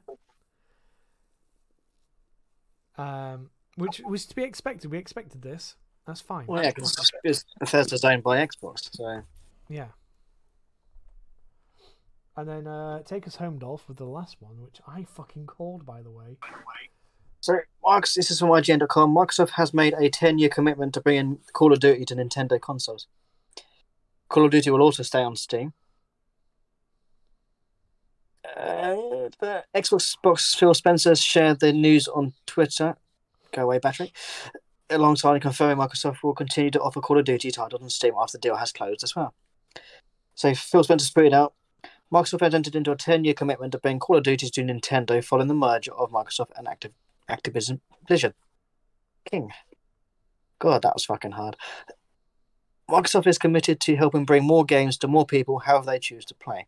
I'm also pleased to confirm that Microsoft has committed to continue to offer Call of Duty on Steam simultaneously to Xbox after we have closed the merger. The last time mainline Call of Duty title was on Nintendo console was 2013 Call of Duty Ghosts, which made its way to the Wii U. Since then, Nintendo owners have been left behind when it comes to one of the best-selling game franchises of all time. In October 2022, Spencer said he'd love to see Call of Duty on the Switch, and that the Xbox intention is to treat Call of Duty like Minecraft. It looks as though now that plan is in motion.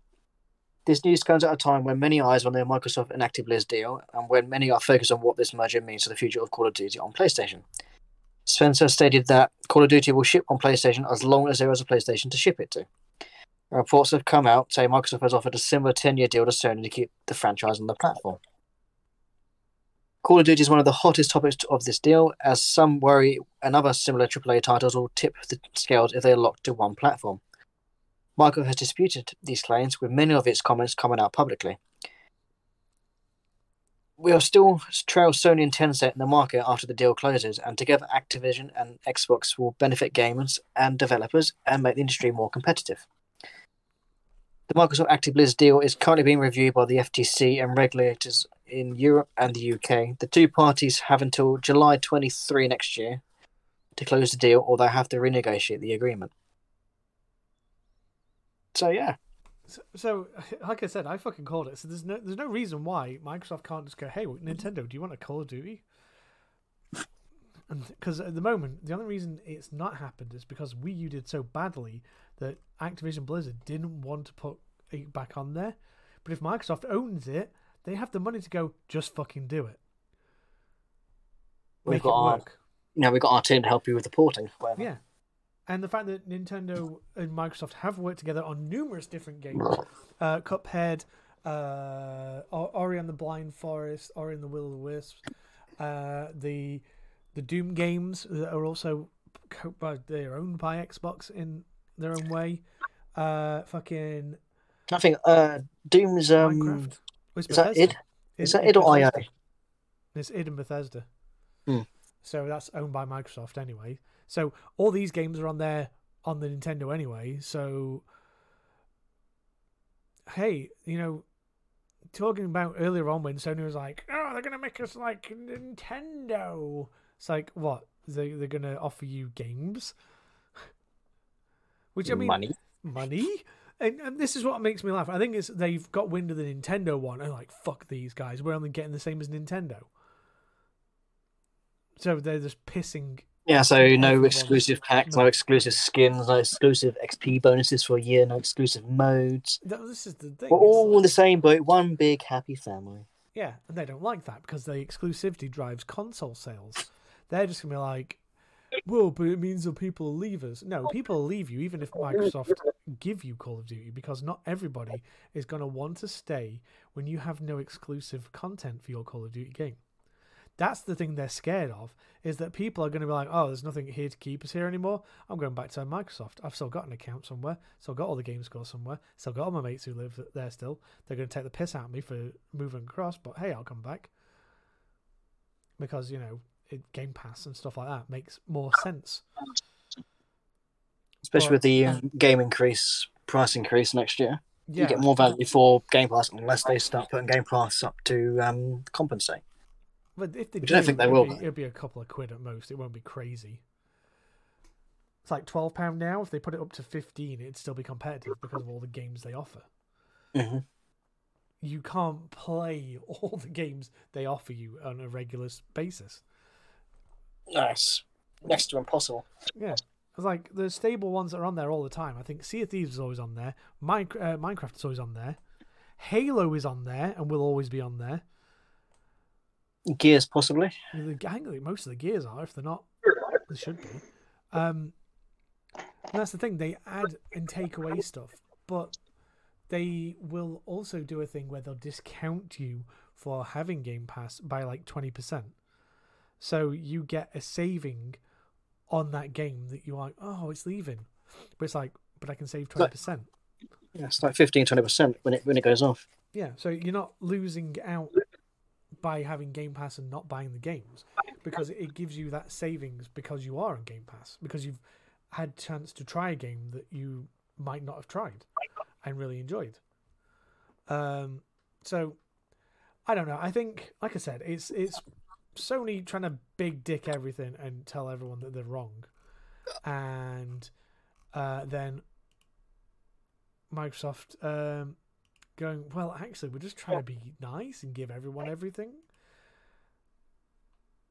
And here we are now, and it's just like, really?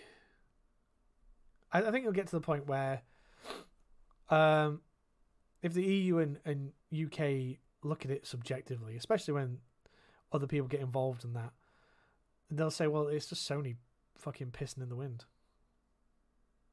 They're just causing an uproar. It wouldn't matter if Call of Duty was on Sony or not, but Microsoft are actually offering them a contract and they're turning it down. So it doesn't matter in the long run if Microsoft were to take it away eventually, because they're offering it now and they're offering it a 10-year with renewal contract. Yeah, they've got 10 years to come up with something else. Yeah, but that's what annoys me about it is Sony just saying no,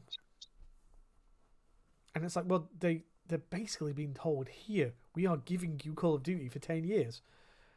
That's probably a console lifespan at least. You could go bankrupt in that time, or you could do really well, and then we'd have a negotiation again. But that's what makes me chuckle, is they just said no. It's not good. We don't want it. We want it all the time or not. And it's like, but they give you a 10-year rolling contract, you twats. That's 5 Call of Duty games. Because they're not doing the new Call of Duty now till... Because this one that's just come out, 2022, the next game is in 2024. So, 2024 being the next Call of Duty game, if it starts from the end of their contract, which is like 3 games' time, they've got till 2035 or something daft like that before the contract runs out of the 10-year contract.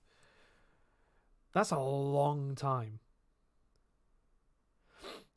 So it frustrates me that they're basically using the short-term shock and awe. And when people look at it and go subjectively and see that shouldn't be an issue, it'll just look stupid. And then they'll kick off again when Microsoft offer it again. Then they'll be like, why? It'd be like that meme, you know, where it's like the guy shoots the other guy and turns around to the camera and goes, why did you make me do this? And it'll be like, Microsoft offers Sony a 10-year contract. They turn it down and turn around to Microsoft and goes, why did you take Call of Duty from us? And that'll be exactly what happens. Because Japanese businessmen aren't forward thinking compared to the Microsoft lot and the Nintendo lot, which are learning to be more open. So, yeah, frustrations all around, annoyances all around. I don't think the Sony Call of Duty thing will ever get fixed in the way they want it, and Microsoft will bend over backwards to try and make this work before they give up, and then we'll release a statement with all the things that Sony have said to disrupt it and break the deals. And then Sony will be like, well, that's wrong. And it's like, well, why didn't you take the deal then? Here's the deal. Here's the deal in paper. Here's the deal in writing. Why did you not take this written deal? And they'll be like, well, it wasn't good enough. And people are just like, really? And that's what's going to happen. You just know that's going to happen. Because Sony aren't liking. Sony don't like. They kick off. They've done it every time. And yes, I've rambled.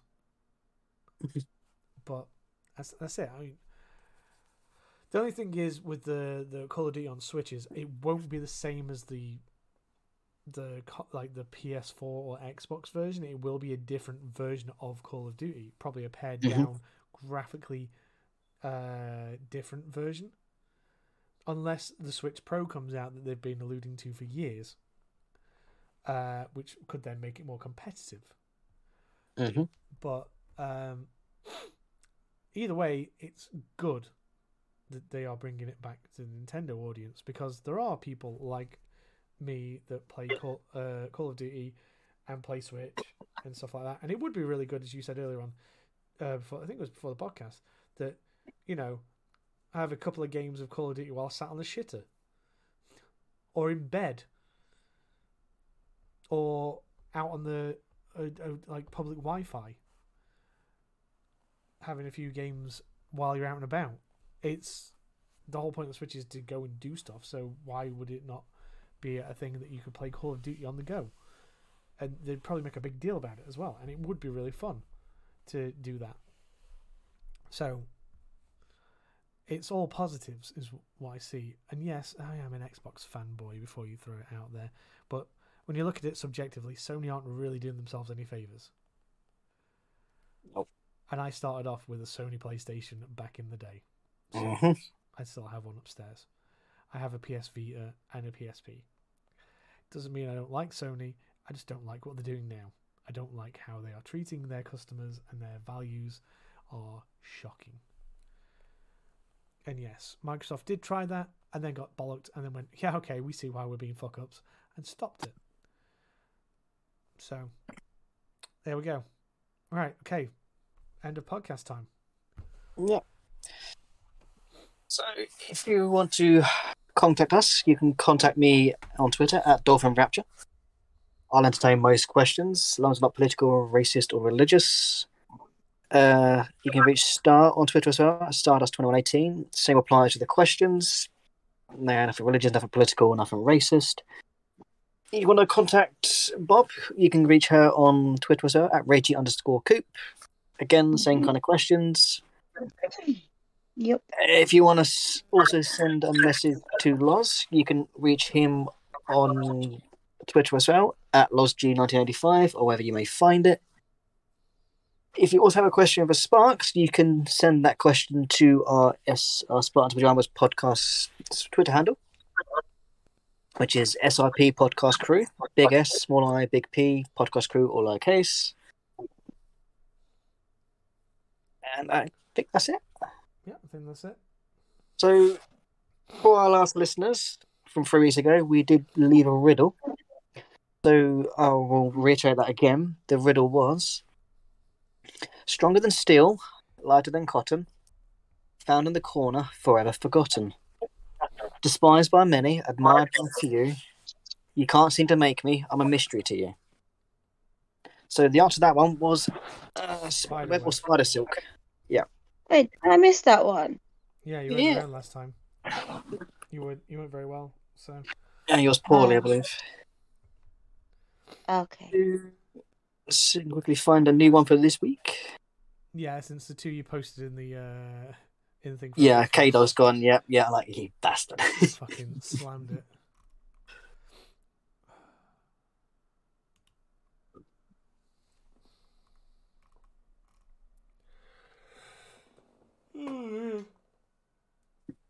I'm yawning, but I've still got the editing to do. Because when you listen to the podcast, yes, you've listened to 2 hours plus of the podcast, and then we've recorded 2 hours plus of the podcast, and then I've got to go and break it down, put it into usable form, chuck the podcast topics in, and the title, which we still haven't got. Have you heard the Green Glass Door game? What? Okay. Are we still So recording?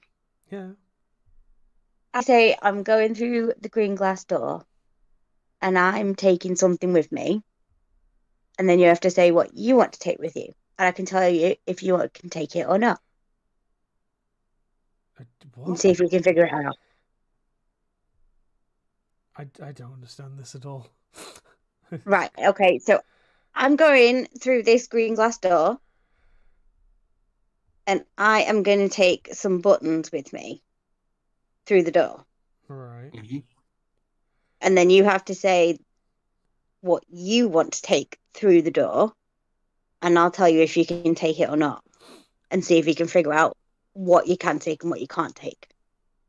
Oh, so it's like an object exclusion kind of thing. Can I take some cloth through the door? No, you cannot.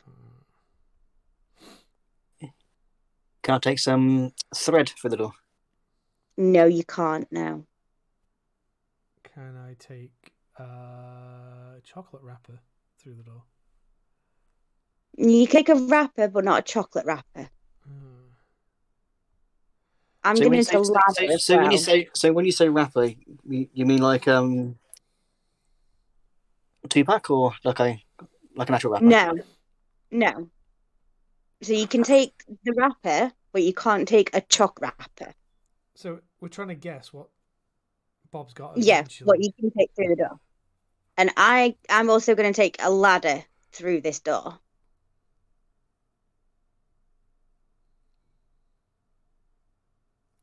So you've got buttons and a ladder. Yeah. And I can take a wrapper, but not Yeah. a chocolate wrapper. Yeah. Can I take a Christmas tree through the door? You can take a tree, but not a Christmas tree. I'm so fucking confused about what this is. I'm also going to take some boots with me. So I'm taking some buttons, a ladder, and some boots. Can I take a fat man through the door with me? No, you cannot. Can I take an axe through the door? No. Can I take an elf through the door? No. Can I take a living thing through the door? No. See, I thought it was to do with like Christmas, so. Yeah, because No. we're in December. That'd be a bit too obvious. Hmm. So buttons, ladder, A tree. a wrapper but not chocolate, a tree but not Christmas. Yeah.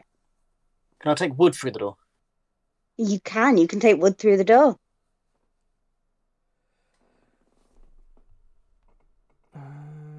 So I'm also going to take some balloons through the door. Ah. No. Can I take You get it? I still haven't got it. Can I take a cake through the door? No, you can't.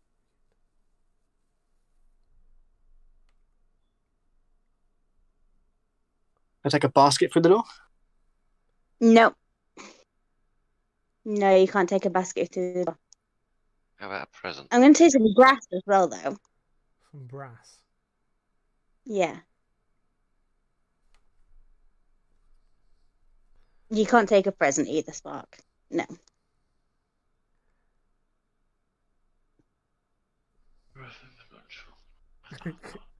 I think for the sake of the listeners, we should wrap this up. So, I have no idea what you took through the door. That's the riddle. Yep.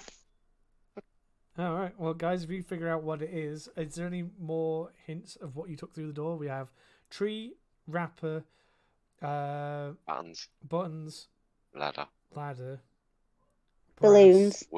balloons, Wood, yeah. That's 7 Dolph took some things. wood. Yeah.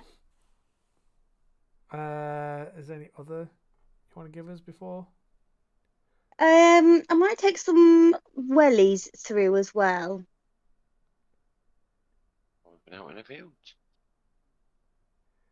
Right. Well, if you guys know what Bob has took through the green glass door, shout out on the Twitters and whatever. Let us know, and we will Shake reveal what it statements. is next time.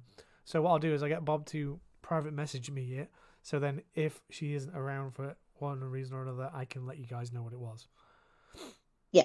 Okay. So this has been episode 117 of the Spartans in Pajamas podcast. Thank you very much for listening. We'll see you all next time. Good day. Good night. Bye.